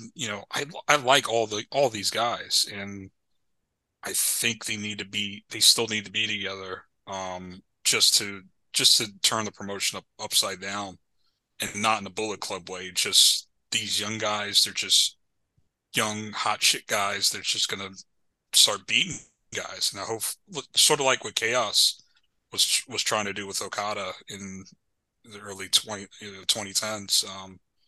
I think they need that jolt for the promotion. Yeah, I absolutely agree with what you said there. Because yeah, I think that these guys are really good together. They need a fresh energy there, and you can add someone like Ren Narita to the group. I think as the TV champion or whatever that title he's going to win is, and have this group of guys that are like here to not just like freshen things up, but also with Ren Narita, I think it'd be a great like kind of contrast to talk about like freshen things up, but also take it back to the history of this company because all these guys are like great workers, and like bring back like strong style or whatever. Anyways, Stardom Rambo, I thought this was fucking phenomenal. It's a bummer, Quentin, you didn't see this. I thought it was so much fun, and as a self like I've said that I think like Saida is great. I love Saida coming back as the super strong Stardom machine, and honestly, the best that I've ever seen her was doing this gimmick with the mask, and I would hope that she just sticks with it because I think Saida as the super strong Stardom machine is the best that she's ever looked. But otherwise, Mariah ends up winning the match or the Rumble. I don't know if you get anything out of this, but whatever. Quentin didn't see it. Jay, any thoughts? I sort of agree with the Saida Super Stardom Strong Machine. But I like Saida as herself anyway. I'm surprised no legends came out. It was just the wrestler roster. So it was a Yeah, fun Rambo. Less goofy than the Rambos they've done before. So yeah. that's my Better take. than better than the New Japan Rambos. 8-man Yes. tag, Chaos versus House of Torture. Leo Rush looked really good here. Otherwise, not much to say. Jay, what do you think? Not much to say either. I hope he does well. It looks like he's doing well with him and Yo, Yeah, but this is basically like his last strike, you know, how many right. promotions he's been with. Yeah. Yeah. Oh, I guess another thing in the Rambo was the stuff with Hanan, Hina, and Rina. But whatever. Doesn't matter. Moving on. Uh, 6-woman tag trios match. Azumi, Lady C, Saya Kamatani versus Donna Del Mondo. Um, Himeka, Mai Sakurai, and Tekla. This was fine. It was good. It was here. Like I said, Saya felt like it on the crossover there would have done like a Saya and Ibushi something here, but we don't get it because Ibushi's gone. So she's just in this match and it's fine. I don't know. Jay, I assume you don't have any thoughts here. Yeah, I was surprised she didn't. I mean, it kind of plays to the storyline, her not pulling off the Phoenix Splash, so she just did the regular 450 Firebird Right. Splash, so but fun undercard tag match. It was funny because Waka mentioned on commentary that it was the first time Micah, Mai, and Tekla had tagged together, and they pretty much were good. Being Right. a trio. So Yeah. Follow this up, and then now finally Quentin is in the game, and obviously this is for very Tim people in a very Tim matchup. But the important thing that I have to talk about here is that watching this match, they're mentioning this rivalry between Tom Lawler and Zach that has to do with George Michael versus Boy George. And during the match, as I'm watching it, I mention it to my wife, Alicia, who's, worked at big time record stores and done all this stuff and, is really into music. And I love Tom Lawler. I adore him as a guy. I've listened to him on the podcasts on F4W for a long time. I think he's really cool. I've seen him in person, all this stuff. Really like him. But Zach, for all of his flaws, Zach has really good taste in music. And it's insane to me that you would even try to argue that Boy George is a better musical artist than George Michael. Like, I don't think you could even say like Culture Club is better than Wham. And that's like the basic like level of this. But then you have all of George Michael's solo career as like just a transcendent icon of music. The guy has got such a long career, ups and downs. Like You've also got triumphant return. You've got the influence. And then just the fact that George Michael is actually a really talented singer. Like, his voice is amazing. Like, I can't take Tom's taste in music seriously to think that he would even think that Boy George is in the same conversation as George Michael. Quentin, what did you think of the match? I feel like because Tom is kind of a troll, I'm like, there's no way he actually thinks that because it's actually such an absurd thing to think. Like, it's hard for me to actually believe that someone would actually think that Boy George is better than George Michael. So probably like, like I feel like Tom has to be trolling here because that's just like an insane thing to actually think. But to the Yeah. match itself, Shuri and Tom are just as good of a team together as we would have expected. They were awesome. They were awesome, and we're such a natural pairing together. And Zach and Julia, the star power just jumps off the screen when you saw those two together. It was just nice to get these different pairings and see how they interacted and see how naturally it came across. But I thought both of these tag teams came across super naturally, and this was great, man. This was really just fun to see. Um, you're not getting like the most substance here. You're not getting the most. We're gonna go out there and have the most amazing match possible or whatever type of thing here. It's just a fun crossover novelty thing, and I thought it was very, very, very fun. And I thought both of these teams were just really good. Yeah, I agree. It's a super fun match. I was really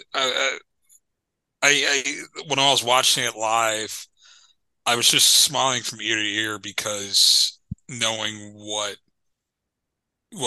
Filthy Tom has been, over the past year and a half just been reviewing Stardom and saying that he loves Shuri. He looked like he was having the time of his life. And anybody who's in a wrestling ring having the time of their life doing that, you can't help but smile. So, yeah, super fun. I'm glad that they kind of emphasized that the Sumo Hall match between Shuri and Julia was happening on the show. So also got over like the biggest match for Stardom coming up. But really just really fun. Super fun match. And at that Yeah. point at that point in the pay-per-view, I was just like, this is a breezy pay-per-view. Just you just put it on, it was just so easy to watch. So I think that's why I think that's why you think it's like kind of the show of the year because watching this, it was like what 5 hours long, but it really flew by in It my opinion. Yes, it definitely, that's part of it. And part of it is also this. I teased that there and talked about like this is for Tim ass wrestlers and a team in the teams that are perfect together, and then go off on the diatribe about the music rivalry there as kind of a misdirect, because this is the first match on the show that I'd say this is in my match of the year conversation match.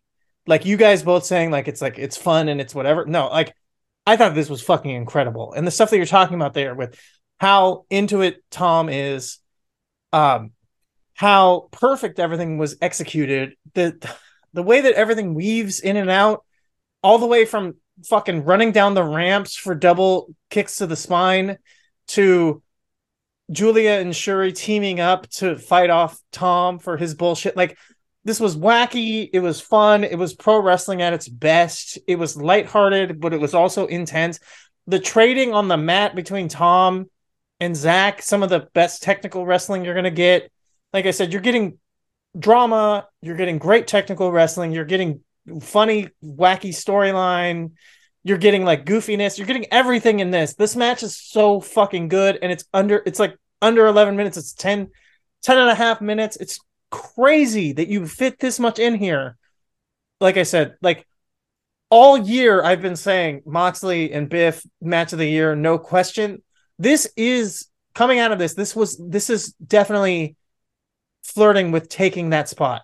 This could be my match of the year. This was so much fucking fun. And Saber and Julia again, the star power, the charisma, they leap off the screen together. Shuri and Tom, so perfect together, just with the background and everything else, plus what they do here. Oh my God. I absolutely fucking love this match. I thought it was so good. And this is, again, kind of kicking off the show proper. And then you got, like you said, 5 hours of easy breezy slipping through the rest of the show, no problem.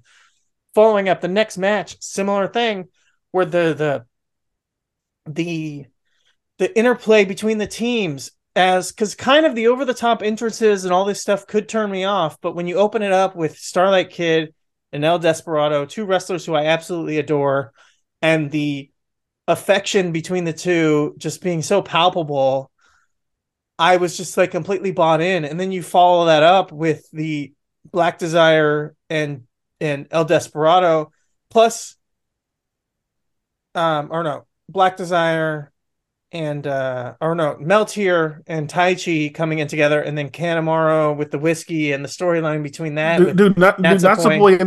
Natsupoi and Taichi is just like perfect. Yeah, yeah, it's amazing having Meltier with the masks as Taichi is singing and they're on his sides, and it's just like it's perfect with the kind of Edwardian kind of cosplay going on, and then mixing in Natsupoi, learning how to spit whiskey for the Ferial Mist from Kanemaru. Like I said, the entrance stuff can be like over the top, whatever. But when you set me up with Desperado and Starlight Kid, and I know their background and what you build up between those two, and then you lead into the over the top thing, I'm just like I'm bought in hook, line, and sinker. Then the match itself is phenomenal. Everything pays off.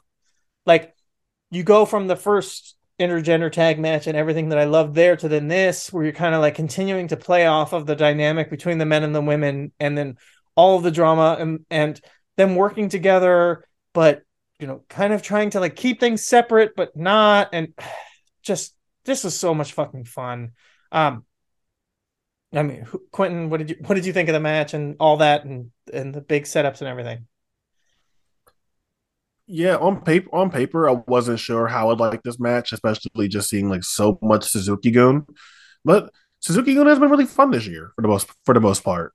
Um, Doki's really found his groove in New Japan, and obviously we don't got to talk about Despy and how great he's been for the last year and some change. And um, this surprised me because I really was not expecting to enjoy this match as much as I did, but this wound up being like the best possible version of this. I thought that between like the three um Stardom and New Japan crossover tags, honestly, this wound up being my favorite one. And yeah, for as much as I really enjoyed Julia and Zach versus Shuri and Tom, and I thought Tanahashi and Utami versus Goto and Micah was solid. This out of the crossover matches, this was my favorite one. I thought this was really good. I like this a lot. Yeah.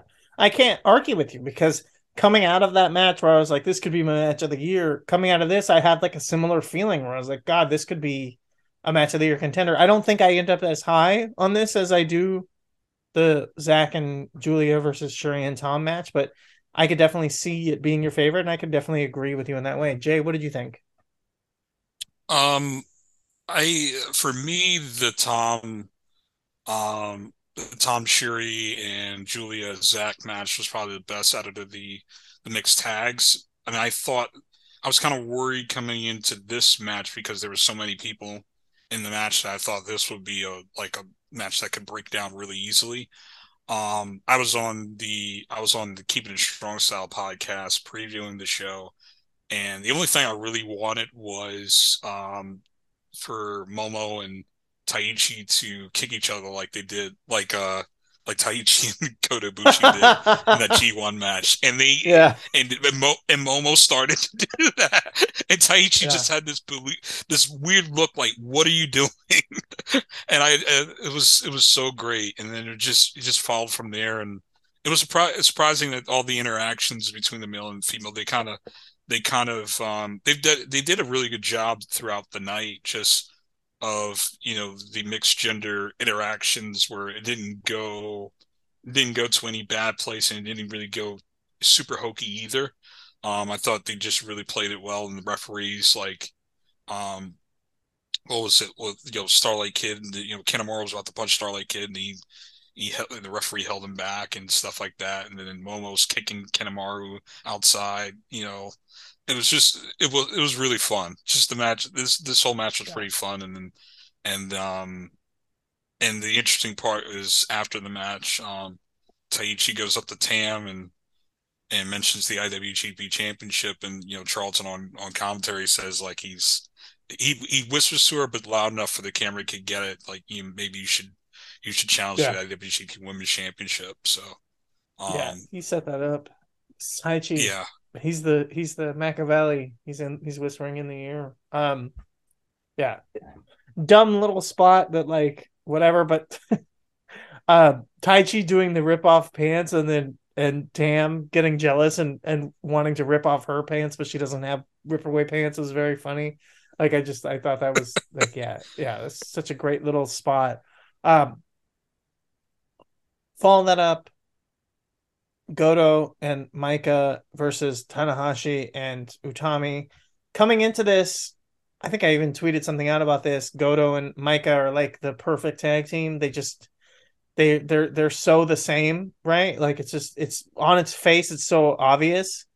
But then when Utami and Tanahashi come out and then they're doing their entrance and they're coming out together, like it was just like, oh my god, they're the same. Like this somehow, like it wouldn't have crossed my mind until I saw them together. But it plays into just how good like Tanahashi is and Utami is good at what she's doing. But like yeah, when they came in, it was like, okay, this is like match. This is like match. Like two like matching teams going up against each other, and that was like did not cross my mind. Jay, what did you think about that? Like when Tanahashi and Utami came out, it was like they really seemed like the perfect pair. When it felt like on its face, it was like Goto and Utami, and then get into the match itself. Yeah, yeah. I coming into this match, I thought Okada and Utami would have been the perfect match, but I was proven wrong watching this. And Tanahashi's the ace, and he's one of my favorite wrestlers of all time. And just coming into this match, I thought they really played well off of each other.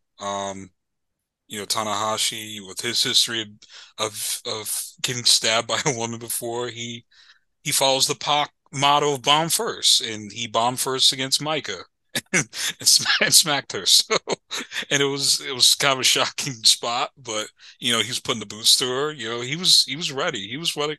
I was surprised how much fun the New Japan wrestlers throughout the night were having fun with this and were really into the matches going throughout the night. And Tanahashi was the personification of that. He was ready, and I think he'd be up for another match, another mixed tag match. Yeah, I think Tanahashi's the perfect guy for a match like this. He's just again, he's the ace. He's just the perfect wrestler. So any situation, he will make it work. But he did a great job here. Quentin, what did you think? Yeah, it's funny that you get to hear you guys say that you weren't sure about the Utami and Tanahashi pairing on paper. I was, oh yeah, that makes sense.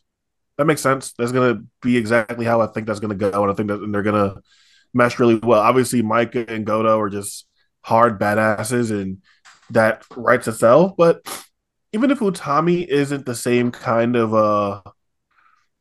level of flash and pomp and circumstance, and I guess kind of like sometimes smugness that Tanahashi has. Tanahashi's like the perfect person for her to be doing her thing with the flowers, and like I can already just in my head imagine her with the rose and Tanahashi fucking around with his air guitar and shit. You know, Okada and Utami definitely match more personality wise, but I just felt like I always felt like Tanahashi was just a fun person to pair with her, and I thought that it came across that way too when it came to the match itself. I thought that they probably felt the most natural as a pairing. I think where if they were like in the same company or whatever, like I totally could buy them uh being in the unit or hanging out or hanging around each other in some kind of capacity. I thought that's how natural uh they felt as a team, and the pairings in the match itself wound up being really solid too. The Goto and Tanahashi pairing has been really good sometimes for the past what 15 years, I guess. Yeah. Yeah. They've had really good matches, but then as of late, I think it's been fair to say that sometimes they could get a little lazy and lethargic with their matches with each other, if they're crossing paths in the G1. But lately, it feels like there's a little bit of extra motivation whenever those two were in the ring together, and something that I haven't felt when in a lot of their previous encounters over the last like 4 or 5 years. That there's like a renewed vigor there with them. So seeing them even interact here, even though it wasn't in a big spot, was still really good. And Julia, not Julia. I don't know why I just said Julia just now, but Utami and Micah there had really good chemistry as well. Yeah. So I thought this was awesome. Uh, Probably my third favorite out of the crossover matches, but still very fun. Yeah. I could definitely see like putting this number three.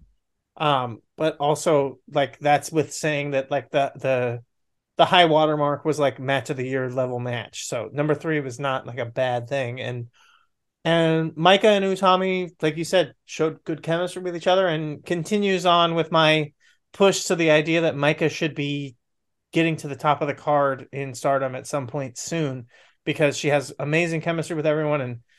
And again, the Goto comparison, I really hope does not stick to the same way that the career goes, because I just think that Micah is able to get up to that top level as opposed to, unfortunately, where Goto never got there. But that's not even to say that Goto is not like someone who had an amazing career, because he really did. And he continues to have an amazing career. When you talk about how the rivalry with him and Tanahashi that's been going for this long still has new facets and still continues to deliver great matchups and interactions. Speaking of matchups and interactions, United Empire versus Los Ingobernables here. 10-man tag feels really easy to kind of write off as whatever, but Jesus Christ, if this does not have some nutty spots, um, just wild action the whole way through. Everyone in here is actually really fucking great. Even TJP, as much as I dislike him.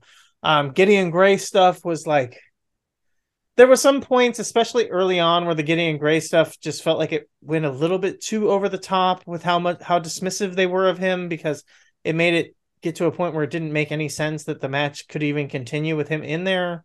But that said, it did kind of like even out towards the middle and then the end of the match, where he at least came across like moderately competent.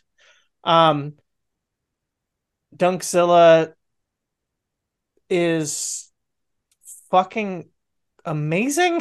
I absolutely love Mark Davis, and I just think if it wasn't for the fact that Aussie Open is poised to break out as the tag team of the year and the most important tag team in the world here next year, and it's just we've been waiting for this for a long time, I would be saying like Mark Davis needs to get a run as the biggest fucking wrestler on the planet. But that's not in the cards. And I think that Aussie Open becoming the most dominant tag team in the world, already having been signed off on by FTR as actually the best tag team in the world, I think is a step in the right direction to continue to build to this. But I'm just so excited for this, and been talking about this for years, and me and Quentin have been talking about these two for a very long time. But Mark Davis, obviously Kyle Fletcher has gotten so much better, but I mean Mark Davis like really just feels like he could be the best wrestler in the world. This guy is just amazing. Even just the stuff that he does here, just a little bit. I mean, he's so phenomenal. Like, goddamn. Quentin, what did you think of this 10-man tag? I thought this was fun. I thought this was really fun. United Empire is just full of really good wrestlers, so it's hard with any combination of these guys to not have to leave with a match that was less than good. Uh, Mark Davis has looked really, really, really, really good in Japan. Uh, he's looked awesome. Did you get to see um Aussie Open versus Goto and Yoshihashi? Yeah.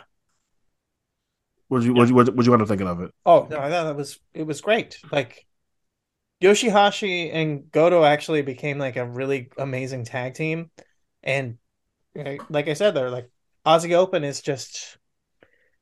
I mean, they might actually be the best tag team in the world. FTR is going to win it this year, and they deserve it. But if you're just looking at pure performances, Aussie Open is like they can do everything, and they can make any kind of match work. And yeah, that was like, oh my, yeah, it was phenomenal. But yeah, this I'm super like getting super impressed with Aussie Open and how they're acclimating to Japan. Long time coming.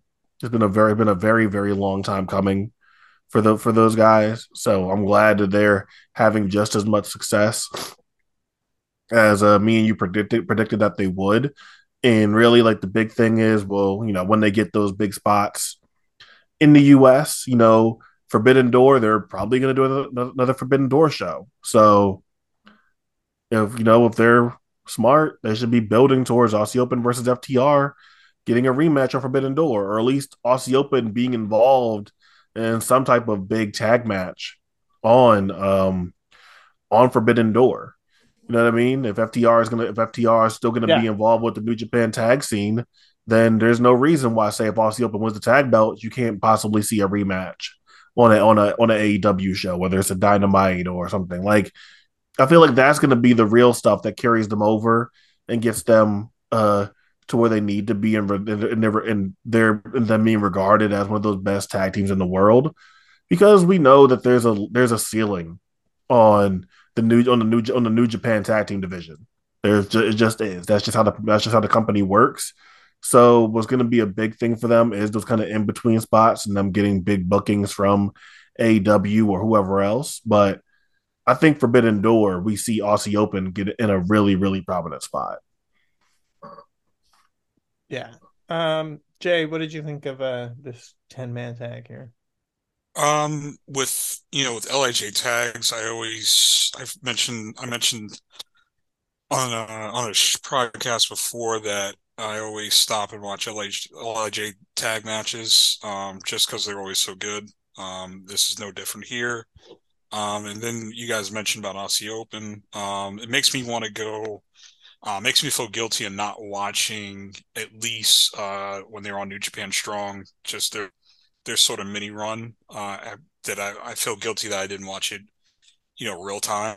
I can, I'm gonna catch up later on, but yeah, like they're really really good tag team, and also with Gideon Gray, like he's gotten over so much over the native fan base. Kind of interesting to see that he's like when thinking about the United Empire, you know, members, he's probably the fourth most popular guy because I watched the not the show before the big Battle Autumn show, and that was like a house show in Osaka, and he comes out and the crowd is like happy to see him. So like he's getting over Yeah, really well. I'm starting to think this we'll talk about later with with Osprey, like and I don't want to set off people that I'm probably going to do this anyway, like um they might be more an entertaining faction than the Bloodline. Um, United Empire, just the way they're slotted and how you know Gideon Gray's that Paul Heyman character. This is I'd rather watch this than the Bloodline. I haven't watched right. much WWE anyway, but this was they're a much better faction to watch over an elongated time, in my opinion. But that's just me. Yeah. Yeah, well, I think I put this out there, but the bloodline storyline and all that is it's the Godfather for mouth breathers. It's just like it really is like they're trying to do way too much drama and all that. And I understand why people enjoy it. And I'm not saying that Sammy Uso isn't great because I think me and Quentin both agree that, everything that's going on there is fantastic. But like if you're not into a bunch of melodrama in your wrestling, it's pretty easy to like kind of write that off and say like, what are you really giving me in ring? And if you want like a similar storyline, but you're getting much better in ring and much better performances when it comes to wrestling, yeah, the United Empire is doing kind of a similar storyline, but doing it much better. Like when it comes to actual wrestling. So I can definitely agree with you, Jay, because my taste is I would rather just see the story being told in the ring. And I think that United Empire does a much better job of telling these stories in the ring. Um, that said, whatever. The Bloodline stuff is fun, and Sami Zayn and the stories that they're telling there is really good for WWE. But again, I don't necessarily watch wrestling to see acting. I watch wrestling to see wrestling. Um, I guess we can move on to the Great Muta's final match in New Japan. Chaos members Okada and Toriano taking with Great Muta taking on United Empire here. Hanare, Okan, and Jeff Cobb. I thought this was neat with the mist and all the storyline that they did there. But Jay, what did you think of this? It was a match. Like I could take it or leave it. Muta used to be my favorite wrestler. Um, I mean, I guess if I had to think back, I mean, he's one of the wrestlers that really got me into Japanese wrestling. But now I just have no patience for him. So, yeah, it was just a match. It was just whatever. I could take it or leave it. Yeah, I can't really argue with that. The only real big thought I had in this match was just that I was happy that I saw Muta live at some point. Um, and I think it was a match that had Pentagon Jr. So it was fun, and it was good for what it was. But at least I can like check that off my list. But it's not the same as like the Liger. When I saw Liger live, he actually had like multiple matches that I would say were actually good, as opposed to what I got out of like seeing Muta live. So it's like that level Hmm. that hierarchy of like checking it off, where it's like, yeah, I saw Muta live. That's great. I can say that I've seen him, but it's not the same as Liger, where I can say like Liger actually had a great match. But Quentin, what did you Yeah. think of this? What did you think of this trios here? Yeah, I have no love for Muda.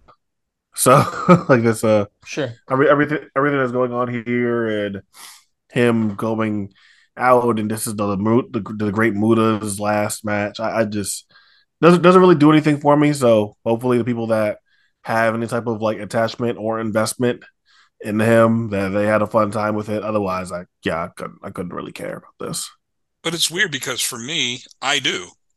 And I just Yeah. didn't have any Sure. enjoyment of this. I don't know. Well, Like I can watch those Muda matches, like the match with Hase, the match with Chono and the Dome, the match with Hogan. As much as I hate Hogan, the match with Hogan, the matches with Sting. Like I could just rattle off, the Keisha Liger match where Liger tried to stab him in Kobe. Like I could just rattle off so many matches in my mental Rolodex of how I think, that character was great, and just but in 2022 I have no use for him at all. it's crazy because people have been saying that same thing for like 10 years, though. Like, Muda has been Yeah. ready to hang it up, and I don't have any use for him for like 10 years. I mean, yeah, he stopped being redeemable to me a long time ago. Like it's Yeah. just so that's why, yeah, it's there, and I hope the people that do care and are invested in this or still have some level of investment in this are getting whatever they want out of seeing him for the last time, especially being back in New Japan. But yeah, nah, man, it's like he's been beyond redeemable for me for 10 years now. So I was like, for me, it's just like, okay, cool. Like I hopefully, like, the sooner this is over, the sooner people can stop pretending that Muda matches are good in 2022. Yeah. Um, yeah, I mean, Jesus, like, okay, Jay, when I said 10 years, I thought maybe you were like kind of pushing back, but so I looked this up. Um, the Muda versus Naito Wrestle Kingdom match was in 2012. So that's Yeah, 10 years ago, Wow. and that was the Yeah. match that I think it's been a like legit. It's been a legit 10 years. Even long, if you yeah, wanted to push it back even longer, you could. Like yeah. even 10 years is kind of generous. Like if you wanted to say after what? When was the Kojima stuff? Or that all when was that All Oh Japan run? Like gosh. 2001? Yeah, Yeah. 2001, 2002. Yeah. Like after that, that's even kind of pushing it. I And that Yeah, mean, no, definitely. for KG Moots, like I was just talking about the like yeah, the yeah, yeah, yeah. rebooted character, but Right, right, KG right, right, right. Muto in general, yeah, like you could give a case of the Wrestle Kingdom match with Tanahashi, um, that was legitimately supposed to be a passing of the torch, and it really wasn't. Um, Right. so yeah, so like, and it's weird because remember when we were part of the Wrestling Awards website? You know, it's funny how that came about. Hey, don't Um, say that too I loud was because we'll review. get DMs. Yeah, yeah. That's another thing for another show. But when the website was alive, I was reviewing Pro Wrestling Master shows, and I thought that was the best case of Muto. Like to be on those basically like senior wrestling shows of just like a bunch of old guys popping the crowd in Cork and Hall, and he gets to do the Shining Wizard and maybe the Moonsault and all that stuff. Like I thought that was the best use of Muto.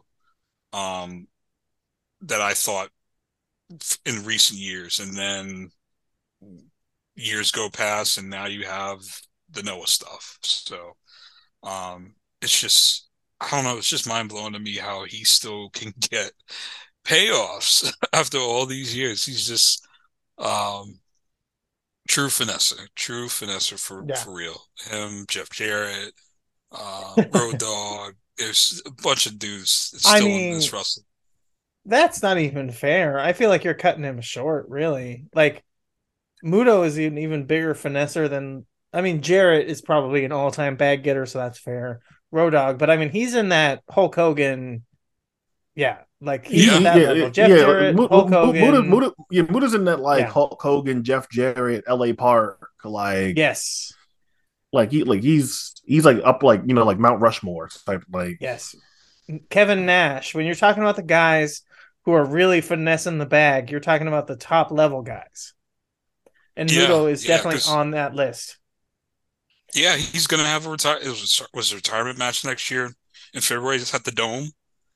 Which one? Like, I mean, this guy is having so many retirement matches. It's incredible. Like, you know, Onita is the only person who's probably had as many retirement matches. Like, Terry Funk. Everyone says Terry Funk started retiring when he was like in his 40s. Like, Muta says like, hold my beer, and this motherfucker has more retirement matches than anyone. yeah, Yeah. Um, but enough stalling. We got to talk about it. The match nobody wants to talk about. Shota Umino versus Will Ospreay. I love that Ospreay comes out here with the full crew. Like United Empire has a bunch of other matches right before his, but everybody, I don't care what happened. I don't care how bruised up you are. Everyone has to show up for the man. So Ospreay comes out. He's got everyone. And TJP, obviously one of the worst, just most annoying guys, libertarian ass bullshit on Twitter. But the Jack Skellington fucking hoodie that's like cut up to look like a rib cage, honestly really cool. I can't help it. I liked Fall Out Boy when I was in middle school, so I dig that kind of thing. Definitely thought that was insanely cool. But yeah, I love Osprey coming out with the whole crew. Showed him, just by himself. He's got no one with him except for his dad as the referee, whatever. Um, You're just glossing over the Will Ospreay Hayabusa cosplay, or I mean, definitely need to bring it up. So thank you, Quentin. Quentin, feel free. Let's talk about Hayabusa mask, gear, ring jacket, donating the proceeds to auctioning off the gear to the family, and then the match itself. Quentin, what do you think about the presentation and the match itself? Was there an explanation for why he did it? Was it just to do it? Was it like where there's like significance of the date? Like why? Like No, it it was looked supposed to happen before the pandemic. That was like kind of the story. Was that he had set all this up, but then the pandemic and everything happened, so then it didn't happen when it was supposed to, and it was around the time like that Hayabusa had passed away. right. That's what I'm So it trying was to figure supposed to out. So, be, but yeah. Yeah. yeah, but like, did Hayabusa pass around November or something like that? Like that? Like I'm just trying to figure out like where this came from. But Oh, you know what it was? It was when he got sick. You know when Osprey got the kidney infection thing? So he was okay, supposed to do this around the time Hayabusa passed away, and then Osprey got sick, so he didn't wrestle. So he was like he did it now. Was basically how it worked out. I remember I heard this story. So that's what it was. He was gonna do it when Hayabusa passed away. Then Osprey got sick and missed time, and then came back, and then finally, I guess this was a big show. So he's doing it on a big show. Was the point? I guess that was like kind of how it went. um, the match itself, I just this is better than the Rev Pro match, but I really just don't want to see Osprey versus Umino anymore. At least not for a while. Maybe in a different context, but I don't really want to see these two wrestling each other anymore. Umino looked good. I thought he looked good, and I think that if he, for his first, major stuff back, that this was a good reintroduction type of match for him. I'm glad that they didn't like hold off on it until Wrestle Kingdom or something like that, which is what they usually do with these returning guys. I'm glad that they just put him in there. And you know, when JML talked about it, JML said Ospreay's a walking 4-star match. And like, if I just want to introduce a guy back to the fan base and go out there and have a good match, yeah, like I'm picking Osprey over anyone on the roster probably. If you want to pick between Osprey and Shingo, if I just want to introduce Umino back to the roster, Osprey is the guy that I'd pick. So they're already familiar with each other. They already have some type of stuff they could build off of and things like that. So I thought this was good, not great, better than what they did before in Rev Pro, but I definitely don't want to see these two paired off for a little bit a little bit. I want to see Amino go do something else. Yeah, I definitely I agree with you that I think it's better than the Rev Pro match. I think it's weird because I heard a little bit of like Amino is too small, but I thought that like here with Osprey, size didn't really seem to cross my mind even slightly, and Osprey is like firmly a heavyweight. So I just think Amino's definitely ready to be a heavyweight. I think Amino's facial selling and his poise and his vibe in general was like fantastic. I think Amino is definitely ready to be a breakout star from his class. Um, and yeah, I'm with you that I just don't want to see these guys against each other.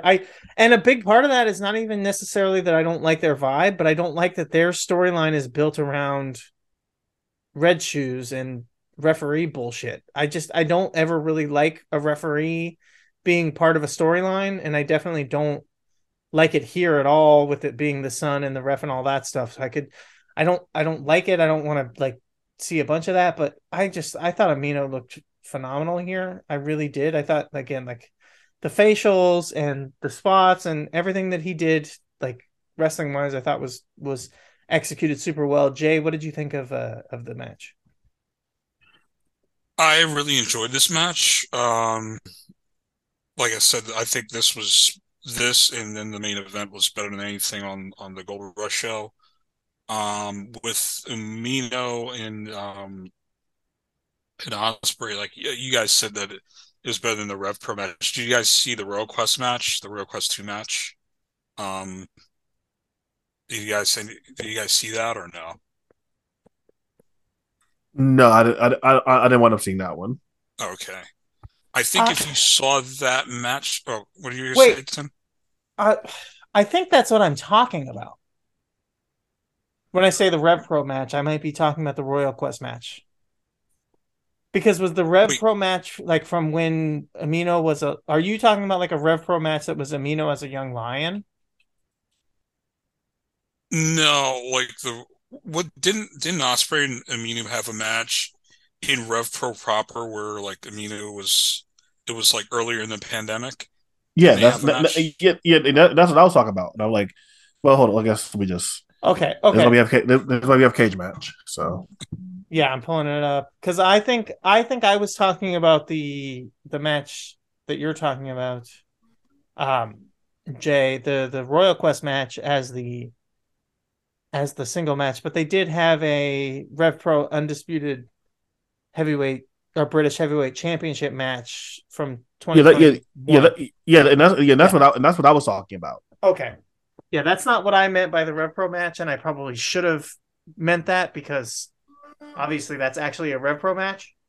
I was talking about the Royal Quest match when I said that this was better, but yeah, they've had three matches. I didn't even remember the actual Rev Pro match from Uprising. Um, Yeah, I actually saw that's the thing. I've seen all three of the matches, and I think this is the best out of the three. I think if Amino, I think this was the most confident Amino has been I will since coming agree with back. you on that. I still agree that it's the best of the three. I was saying it was even better than the Royal Quest match. Yeah, yeah. And I think if you watch the Royal Quest match, it kind of built off that. And I'm the opposite of you, Tim. I don't mind when a referee gets involved.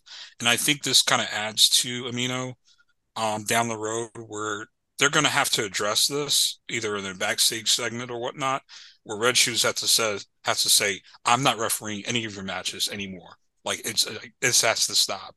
Like whenever if he gets into another big match where Amino has to basically stop the match because um because he's taking too much punishment. Like I think that should be an added layer, and I think that's real interesting because I'm trying to think of an active if there's any been an occurrence where an active wrestler that their father has been a referee at a high level like this. I can't think of it. I mean, Dating not back in with it history. being in storyline that it was the case. Yeah, Yeah. yeah, and to me, I think they um have to get to a certain point where something like storyline wise just forces Red Shoes to be like, I am never refereeing any of his matches ever again, and it'll just make it'll make it I think more interesting, especially if Amino comes to another title match and then Red Shoes, him being the senior referee, not being there, but just not being in the ring, but also just being like, they could show shots of him ringside, just being, a father, and I think that's something that could be added there. But um, back to the match, I think the match was incredible, and I think like I said before, this was the most confidence I've seen with Shota. I think maybe going down the road with Shota, maybe not this look, but maybe something similar, or he needs to refine his look a little bit more. I know with the shooter thing, he kind of taken off with Moxley and stuff, and you could tag him in the next coming year, especially with Moxley now. He does have the AEW title. Maybe Moxley could come in more for more New Japan shows, but would show that I think this is just the beginning, kind of like with Jay White. When he came back with the whole switchblade thing, it wasn't refined enough. But I think Shota's going to get a big push for sure. And to me, he's ready. In ring, he's ready, and I think it'll only get going to get better for him. It's just that he has to refine his look and the gimmick and whatnot. But I think he could be a really big star for New Japan. If I'm wrong, I'm wrong, but I really think they got something in Yeah. with him. Yeah, I feel I, they really I want him to have this kind of like edge to him, and I don't know. Like I feel like it's there, but like being a little heavy handed with it probably isn't the way to go with it. I would kind of like maybe go for a way of like letting it speak for itself and everything, but like I'm just not sure that it fits his look right now to have this whole like the roughneck thing. Um, so yeah. definitely um spend some time retooling it and thinking about what would make the act work more. But I feel like the thing is it's just a little heavy handed with whatever they're trying to be. Like he's a tough guy. He's no nonsense. This and that. He came up under the wing of John Moxley. We know how John Moxley is, and that's all good. But it just feels a little heavy handed, especially when Shota still looks how he looks. Like he looks like he is like the next version of Tanahashi.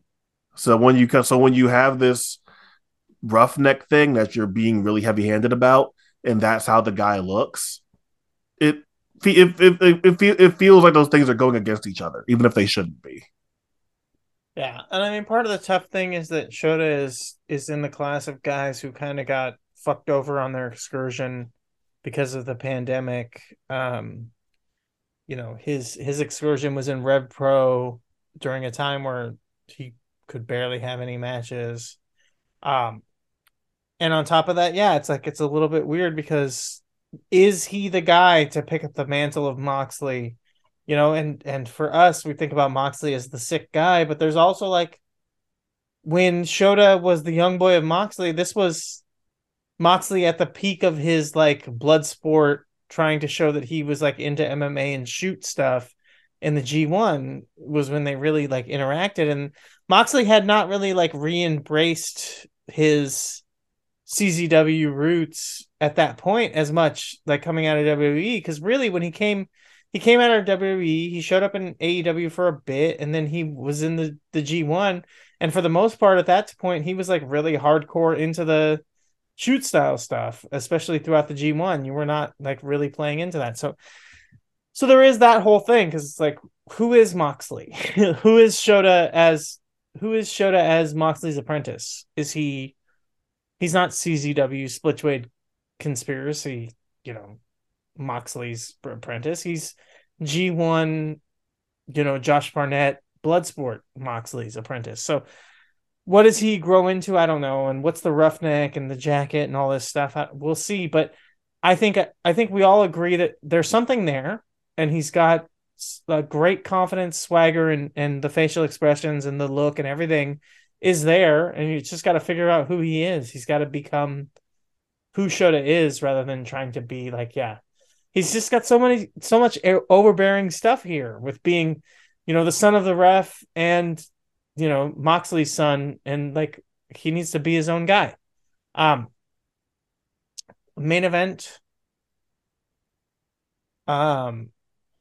I said that the IWGP Women's title was Kari's belt from the beginning. I repeatedly said that. So much so that coming into this match, for some reason, I thought that this was a title defense. I thought that Kari was already the champion, and didn't realize that this was the finals of the tournament until afterwards. That said, Jay, what did you think of the match? I thought it was great. I might have it as, I mean, I still think this is a New Japan show, but technically it's the New Japan Stardom show. It's the best Stardom, quote unquote, Stardom match of the year, I think.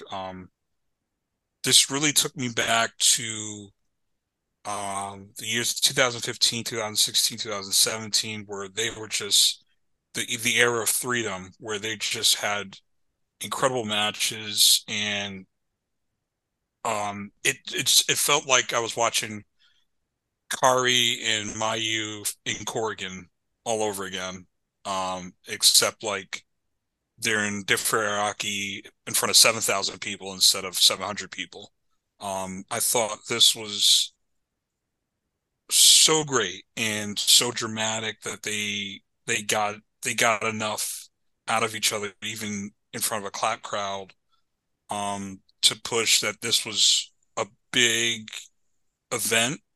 Um, and it really delivered what they needed to do in terms of showing what Stardom is for real. Um, like if this was, not to take a shot at TGPW, but if this was like the Cyber Fight Festival and TGPW had to close out the show, I don't think they could have done it. not like what Stardom did with this joint show. Um, and that's the thing, you're dealing with Mayu and Kairi, two of the best wrestlers of the last decade, in my opinion. I was surprised that um, Kairi went over a little bit because of the whole storyline with Mayu giving up the SWA title. Um, I thought if she came in with the SWA title, um, it would add more to it a little bit. And honestly, if Julia wins, there's a matchup waiting in the wings for Julia and Mayu because they've gone the time limit draw the last couple of times, and Julia's half Japanese, so you could bend the rules there and have it be technically an SWA title match along with the world title match if Julia wins. But just getting back to the actual match with Kari and Mayu, yeah, it was phenomenal. Love this match. Um, just it just reminded me how great Kyrie is. Um, this is up there. This is up there with the Mako series, the Io Shirai series, the match where Mayu beat Kyrie for the Wonder of Stardom title. This is up there, and Kyrie's match with Shayna Baszler at Evolution. The matches with Shayna at an NXT Takeover, and this really it really felt like Kyrie was fully back to what she was at the peak of her powers, and I really love this match. Yeah, absolutely incredible. Um, Back-to-back night performances for both of them, really. But when you talk about all-time back-to-back performances, I mean, this is in that conversation for all-time legendary with what Mayu did in the tables, ladders, and chairs the night before, and what Kari did in the time limit draw with Saya Kamatani the night before, and then playing into that with the injury on Kari, and not just playing into the injury, but also playing into it being such a big weapon for her with the insane elbow, needing that arm that's injured and playing off of that repeatedly throughout the match. Just phenomenal, like building up that storyline, the aggression, and then the transition here. We don't get dark Kari here. This is more pure babyface Kari Sane here.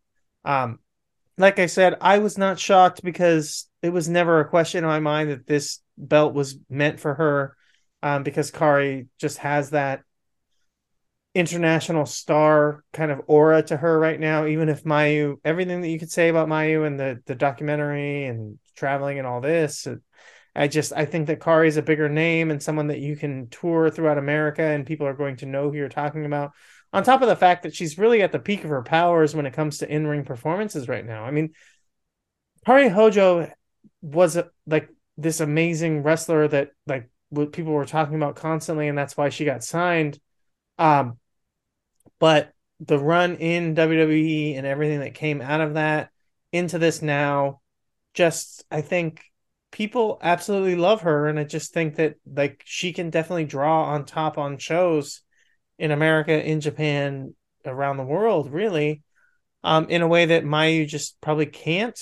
That said, this is like I think the other match on the show. This and the Osprey match probably could be in the conversation, but really, this match I could definitely see ending up in my match of the year conversation. I mean, the drama between the two, the execution, obviously, and being on in the main event of a New Japan show, and really, I kind of like hinted at this earlier, but exposing a New Japan crowd to a main event that goes under 30 minutes, doesn't overdo it when it comes to big near falls. Really, towards the end, there's a few, but there's also a lot of like one counts and a lot of like counters and things, and you don't need to just spam like choreographed like sequences over and over again that all end in a big 2 count. Like we've talked about it for a while that the Stardom kind of house style transferring into the New Japan house style, but but also like it's not completely there, and maybe we can like show this kind of match to the New Japan fans and be a breath of fresh air that the main event, like I said, can stay under 30 minutes, that the main event doesn't have to have like over the top repeated big kickouts, repeated choreographed dancing, like big near falls, but can just be kind of like a wrestling match, and the finish just kind of comes at a natural spot. And I really enjoyed that. Quentin, what did you think of the match? And maybe respond to my idea there that like it's kind of a good influence to have a Stardom main event show the New Japan fans that like this can be another way for a main event to look. No, yeah. I think for me that it was just nice to see the growth here when you think about how much time has changed and how much things have changed since the last time Kyrie and Mayu have had a singles match against each other. It's just a completely different world really in wrestling since their last singles match. And Kyrie's obviously totally different, and we see, like the darker, more aggressive Kyrie. And Mayu's different. Like she's no longer like like the Cinderella that was there getting left out, or like the ugly duckling or anything like that, or like the less accomplished. She became the icon of Stardom. She became someone that like as time goes on, she's going to be the definitive wrestler of Stardom history. Like that's just what Mayu is gonna be if she isn't already. And seeing how important this match felt just just in the history of the company. Like, and yeah, it's the IWGP Women's Title, but like this is like Stardom history there that was unraveling. And to see Mayu as confident and poised as ever, Kyrie's selling being just as good as ever, and them rehashing uh maybe some old spots we've seen in the past in different encounters and everything there, and just feeling like they didn't miss a beat. Like Kyrie has been back for some time now, and this isn't her first match back, but Kyrie's only had like 5 or 6 matches since coming back, and she was gone for 2 years, and to come back and not only have this match, but the match then the previous night with Saya, just it just is a reminder of how special Kyrie is. So I love this. I know I'm the ultimate Mayu. I'm an ultimate beater of the drum for Mayu. That she is an all time great talent, and that she should be regarded in the same breath as Kyrie and Io. And I was glad to just see this because it felt like Mayu was treated as an equal, as just as big of a star.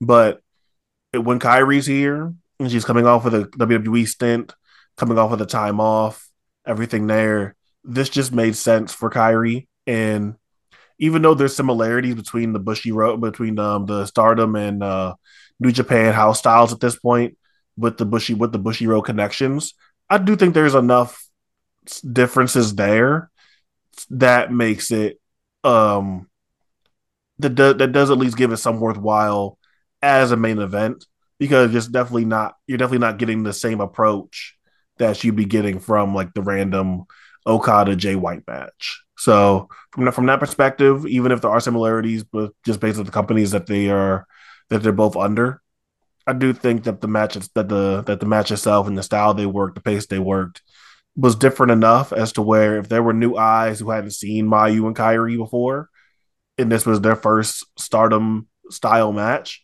that it would be something that would catch their eye.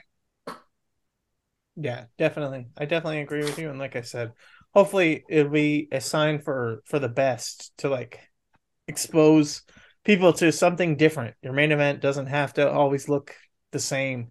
Your main event can have a little bit difference to it, especially with the drama in the background and the innate history between the two. And like I said, remixing old spots and bringing stuff back and all of that. But also like it can go a little bit quicker, and it can have like not as many big kickouts and all that.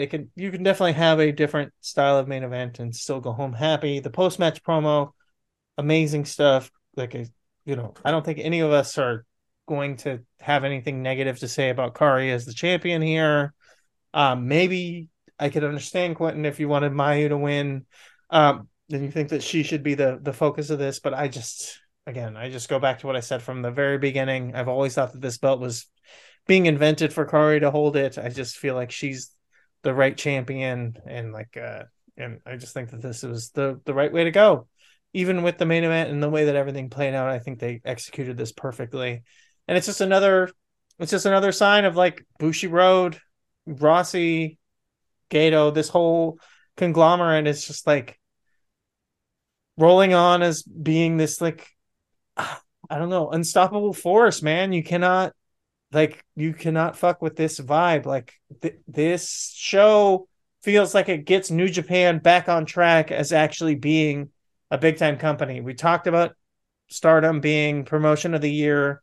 I think Quentin, I think you're on the same page as me. There's no question. Stardom promotion of the year. This is the Bushi Road conglomerate saying, let's take some of this, magical fairy dust that's going on right here in Stardom and let's sprinkle it all over New Japan because they're having good matches, but they just don't have buzz. And let's make something come from this. I think they did it at the perfect time, and they're actually like transferring some of that heat from Stardom over to New Japan so that maybe New Japan can get going again because they felt like they've stalled out. And I don't know if I'm crazy to say that or if you guys agree, but it just felt like this hit at the right time. And like I said, this could be show of the year for me. No, I agree. I'm not quite with the show there with the show of the year point, but I think that again, it's the name. Just it's Freedom. This is the daughters of Stardom. And like if you're gonna put anyone there in this spot in trust that in the main event of the first Stardom New Japan crossover show, that who's going to leave a lasting impression? Who do you trust to go out there and have a match that people are floored by? Yeah, the people I'd choose are probably Kyrie and Mayu, and they did exactly what they're supposed to do. Yeah, absolutely. Go ahead. No, I was thinking absolutely, and I agree that it gave New Japan a boost just having Stardom here. I mean, look, um, they had the joint show with Noah earlier this year, that night three of Wrestle Kingdom, and it basically did the same number, 7,000 people as it did for the Stardom show. Um, I don't know what that tells you. I know there was COVID restrictions a lot more back earlier in the year in January, but um, it felt like there was a lot more buzz among Western fans, really hyped just to see Noah versus New Japan, and it didn't really pan out. Whereas there was less buzz going into the Historic Crossover show, but coming out of it, there was more buzz coming out of it compared to the New Japan Noah show. Whereas people really looked at this show and were satisfied, and Tim, you're saying it's a show of the year contender. I mean, this is one of the this is probably for New Japan. It's one of the better shows of the year. I mean, I enjoyed this more than the Battle Arm show, and a lot of people said that the Battle Arm show's probably the best show they've done in like the recent pandemic era. I think this kind of blows it away in terms of just fun and the atmosphere of it. So for me, I don't know what that says, that they could draw the same amount of people for a Stardom show, which no matter what you say, saying like, well, Stardom is the second biggest promotion in Japan. We kind of know it's not really the case just because of the hardship of the pandemic, but at the same time, like, Stardom has a lot of factors going against them, and just pure sexism. Some people are just not going to watch, and some people get turned off by watching Stardom, and just how the perceived notion that they're an idol promotion, even though they're not really a big idol promotion. And just for them to have this turnout and have a satisfying show like this, huge pluses for me in my book. that Stardom did this with New Japan and come out with a fun show. Hopefully they'll have a good show, have another show like this. Yeah. They can forget. To me, they could just forget. I know they have a partnership in with TVSI. They have a stake in New Japan. They have an ownership stake, and I know TVSI also has an ownership stake in Amoeba TV, which is you know you, that basically generates Wrestle Universe and all the DDT and Noah and TGPW and all those the cyber fight companies. So that was easy. That's why Noah and New Japan got with each other early in the year. But um, to me, this show and AEW, Forbidden Door. I think those two shows kind of prove that New Japan doesn't really need anyone else. They don't need. I mean, it's good that they do have shows with Noah. I know they had the Cork and Hall show with All Japan for the 60th year anniversary of Cork and Hall. But right now it looks like Stardom AEW, the two promotions that kind of grew through the pandemic, they're the ones that have given the best collaboration shows for New Japan. Yeah. Yeah, I definitely agree with everything you said there for the most part. Questioning Stardom as the number 2 promotion in Japan, I don't know about that, but either way, we'll talk about it more later. I feel bad because I made both of you guys watch Nicole Matthews versus Edith Surreal, and we ended up not talking about it in the opening there. Dust 2, Parm, former guest of the podcast, Parm's promotion, running their second show. We reviewed the Daniel Makabe versus Nicole Matthews match in the past with Brian Quimby from Street Fight Radio, which was fun. That was a fun, weird thing that I did. I apologize. But I guess real quick before we head out, I don't know. What did you guys think of the match? I thought it was really good. I would definitely recommend people check it out. We could give it a bigger review at some point later, maybe. I don't know. What do you think, Quentin? Uh, yeah. I mean, I thought it was good. I don't really have like after three Right. hours of recording, I don't really got a lot to Yeah. say about it other Yeah. than like it was good and that Nicole Matthews really is like an all time great wrestler and that Yes. like that she like hopefully as time goes on and people go through the archives and things that she gets more credit, but that's all I got there, honestly. For sure. Jay, what do you think? Um, it's funny. This was my first time ever seeing the Surreal. Um, Okay. so it was interesting to see how they would work um in front, and especially that intimate setting of an indie show. It was not a lot of people. It's typical independent wrestling, and I thought it was fun. And Nicole Matthews, like Quinn said, she's great. Yeah. Edith was calling most of the match because the way the framing of the match, it looked like somebody was taking on their iPhone, with a with a extender or those iPhone extenders or whatever. But yeah, like Nicole Matthews always liked her in Shimmer. If you ever get a chance, download the Stream Shimmer app if you got a Roku. Check it out. Check it out.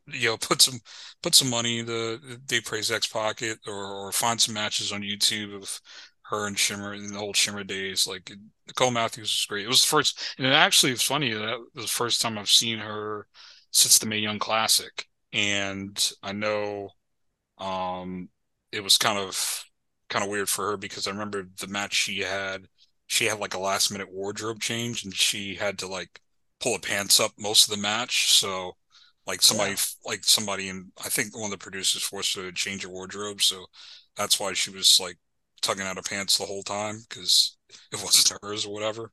I think that was the story, but um, and it's kind of heartbreaking because this what the band afterwards and stuff. But I wish Nicole Matthews was working, AEW or somewhere. somewhere on television weekly. Yeah, I mean, So we've all said it. One of the best, like really, like someone who deserves a much deeper dive for her career than we're gonna do right now. And then that, like I said, that match, tons of fun, but people should definitely check it out. Check out Dust in general. Quentin, you want to close us out for the evening, please? I want to thank JML for joining us once again here on the podcast. I know that uh, it's not quite Observer Hall of Fame season anymore, but we're still waiting to get those results and everything. Knowing Dave, we're still gonna wait probably a couple more months at least until we're getting those results. So yeah, I so mean, because last year we got them in January, I believe. Yeah. yeah, so if you want to go ahead and plug yourself in the Cork and Tracker, the Hall of Fame tracker. I, I, Corker tracker. I was going to say the Cork and Tracker first, but like, but how about the Hall of Fame trackers? You want to go ahead and plug those real quick? Yeah, I almost forgot I did look. I used to do the Corker tracker. Oh my gosh. Um, but yeah, follow the account. Twitter hasn't died yet, so follow the Twitter account, WHONHOF Tracker, the Wrestling Observer newsletter Hall of Fame tracker. We track public ballot votes, and we are up to 69 public ballots. I'm so surprised that so many people have gotten ballots to us. We're still waiting for some more. If Dave reveals his ballot, that'll be 70. I just want to get to that good round number 70. But 69 is not so bad. But we've already surpassed what we did last year. So I'm pretty happy with that. Hopefully next year we'll get over 100.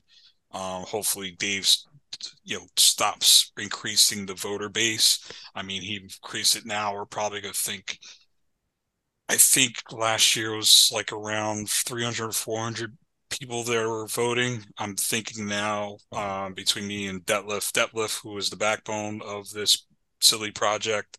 Well, not silly, but some people think it's silly, but he's the backbone of this project, and he is a Hall of Fame. Because of this, he's a Hall of Fame voter also, and also happy that Dave Meltzer himself yesterday followed the tracker account. Nice. So if Dave could follow the account, you could follow the account too. That's my biggest thing. So throughout this whole process, Detlef, he got an Observer Hall of Fame ballot. I don't have one, but that's okay. I kind of want to be the person on the outside, not having, not being swayed any which way. Yeah. Um, but yeah, it's been a fun couple of years just doing this, and especially with this new infusion of tag teams. I've come across some really interesting ballots, but um, it's still to me it's still Hall of Fame season.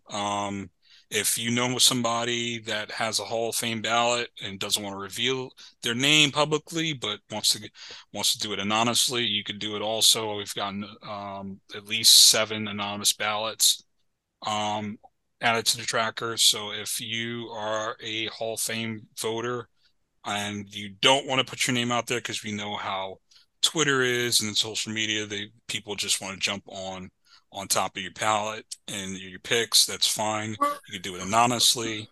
But yeah, I just want to get to that round number 70. That's all I want for this year. So yeah, go to the Hall of Fame tracker. Also, if you want to email us directly, it is WHONHOFtracker@gmail.com. Again, that's WONHOF tracker@gmail.com. And the account is WONHOF tracker on Twitter. You can follow me on Twitter at QT_Moody. You can follow Tim at Bone Dog's Wife. You can follow the podcast network at WDKWPN. And if you're feeling as so kind, so you can donate to us on coffee and fund our trip to Vancouver so that me and Tim could go commentate the next Dusk Pro show. Tim Parma has already agreed to let us commentate. He hasn't, but we're just going to say that he did. and hopefully you guys will fund these tickets. I got to go all the way from Maryland to Vancouver. So donate, please. But Donations. donations.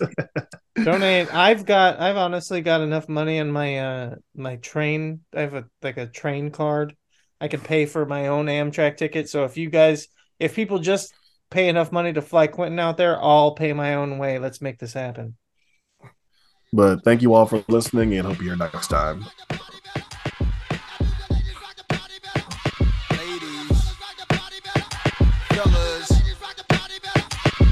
I know some of the most intelligent women in the world is listening right now. And all the realest brothers is like, get light with it. Day party to midnight with it. Ice wet like a fire hydrant hit it. While the girls double dutch, I double my digits. Dice game, pop, peace, and one love of my niggas. New York, all sorts of bosses who walk the walk. Look how long the blocks is. Ruthless, close range, they shoot shit. Wall Street, racquetball, oysters, masseuses. Bourgeoisie, the mooyah beat. Then it's back to the hood where you knew I'd be. Driver's license in the face card, 2 IDs. Get light off the rosé bottle we sip. New shorty in my life, she my lottery pick. And if the economy slips, she gon' ride with the kid. City girl like JT, MIA to the bridge. Get light. Get light with it. Get light. Yo, here boy, hold up, bring it back. Yeah, get light with it. Day party to midnight with it. Ice wet like a fire hydrant hit it. While the girls double dutch, I double my digits. ATVs, quads with speed. Doing Willie's, black Lanvin sneaks. Family first, a holiday feast. I constantly seek moments like this is peace, to say the least. We used to play ball with girls, watch we play smooth. I had to try to be like Mike, a cool 3-point shooter. Couldn't be the loser, taking Gatorade from the cooler. Summer, fall, winter, New York girls smoking hookah. Grown ladies with Mercedes-Benz keys and chimneys. Friendly as little kids on 10 speeds. Makes me wanna have another seed. I'm simply getting light on the track. Ripley's, believe it or not, I'm still a cream of the crop. I was just a tender age of 18 on the charts. Wasn't even dreaming this far. Believe who you are, the sun doesn't even know it's a star. Get light with it. Day party to midnight with it. Ice wet like a fire hydrant hit it. While the girls double dutch, I double my digits. Dice game, pop, piece to my hustler niggas. New York, all sorts of bosses who walk the walk. Look how long the blocks is. Ruthless, long range, they shoot shit. Party and bullshit and party and bullshit.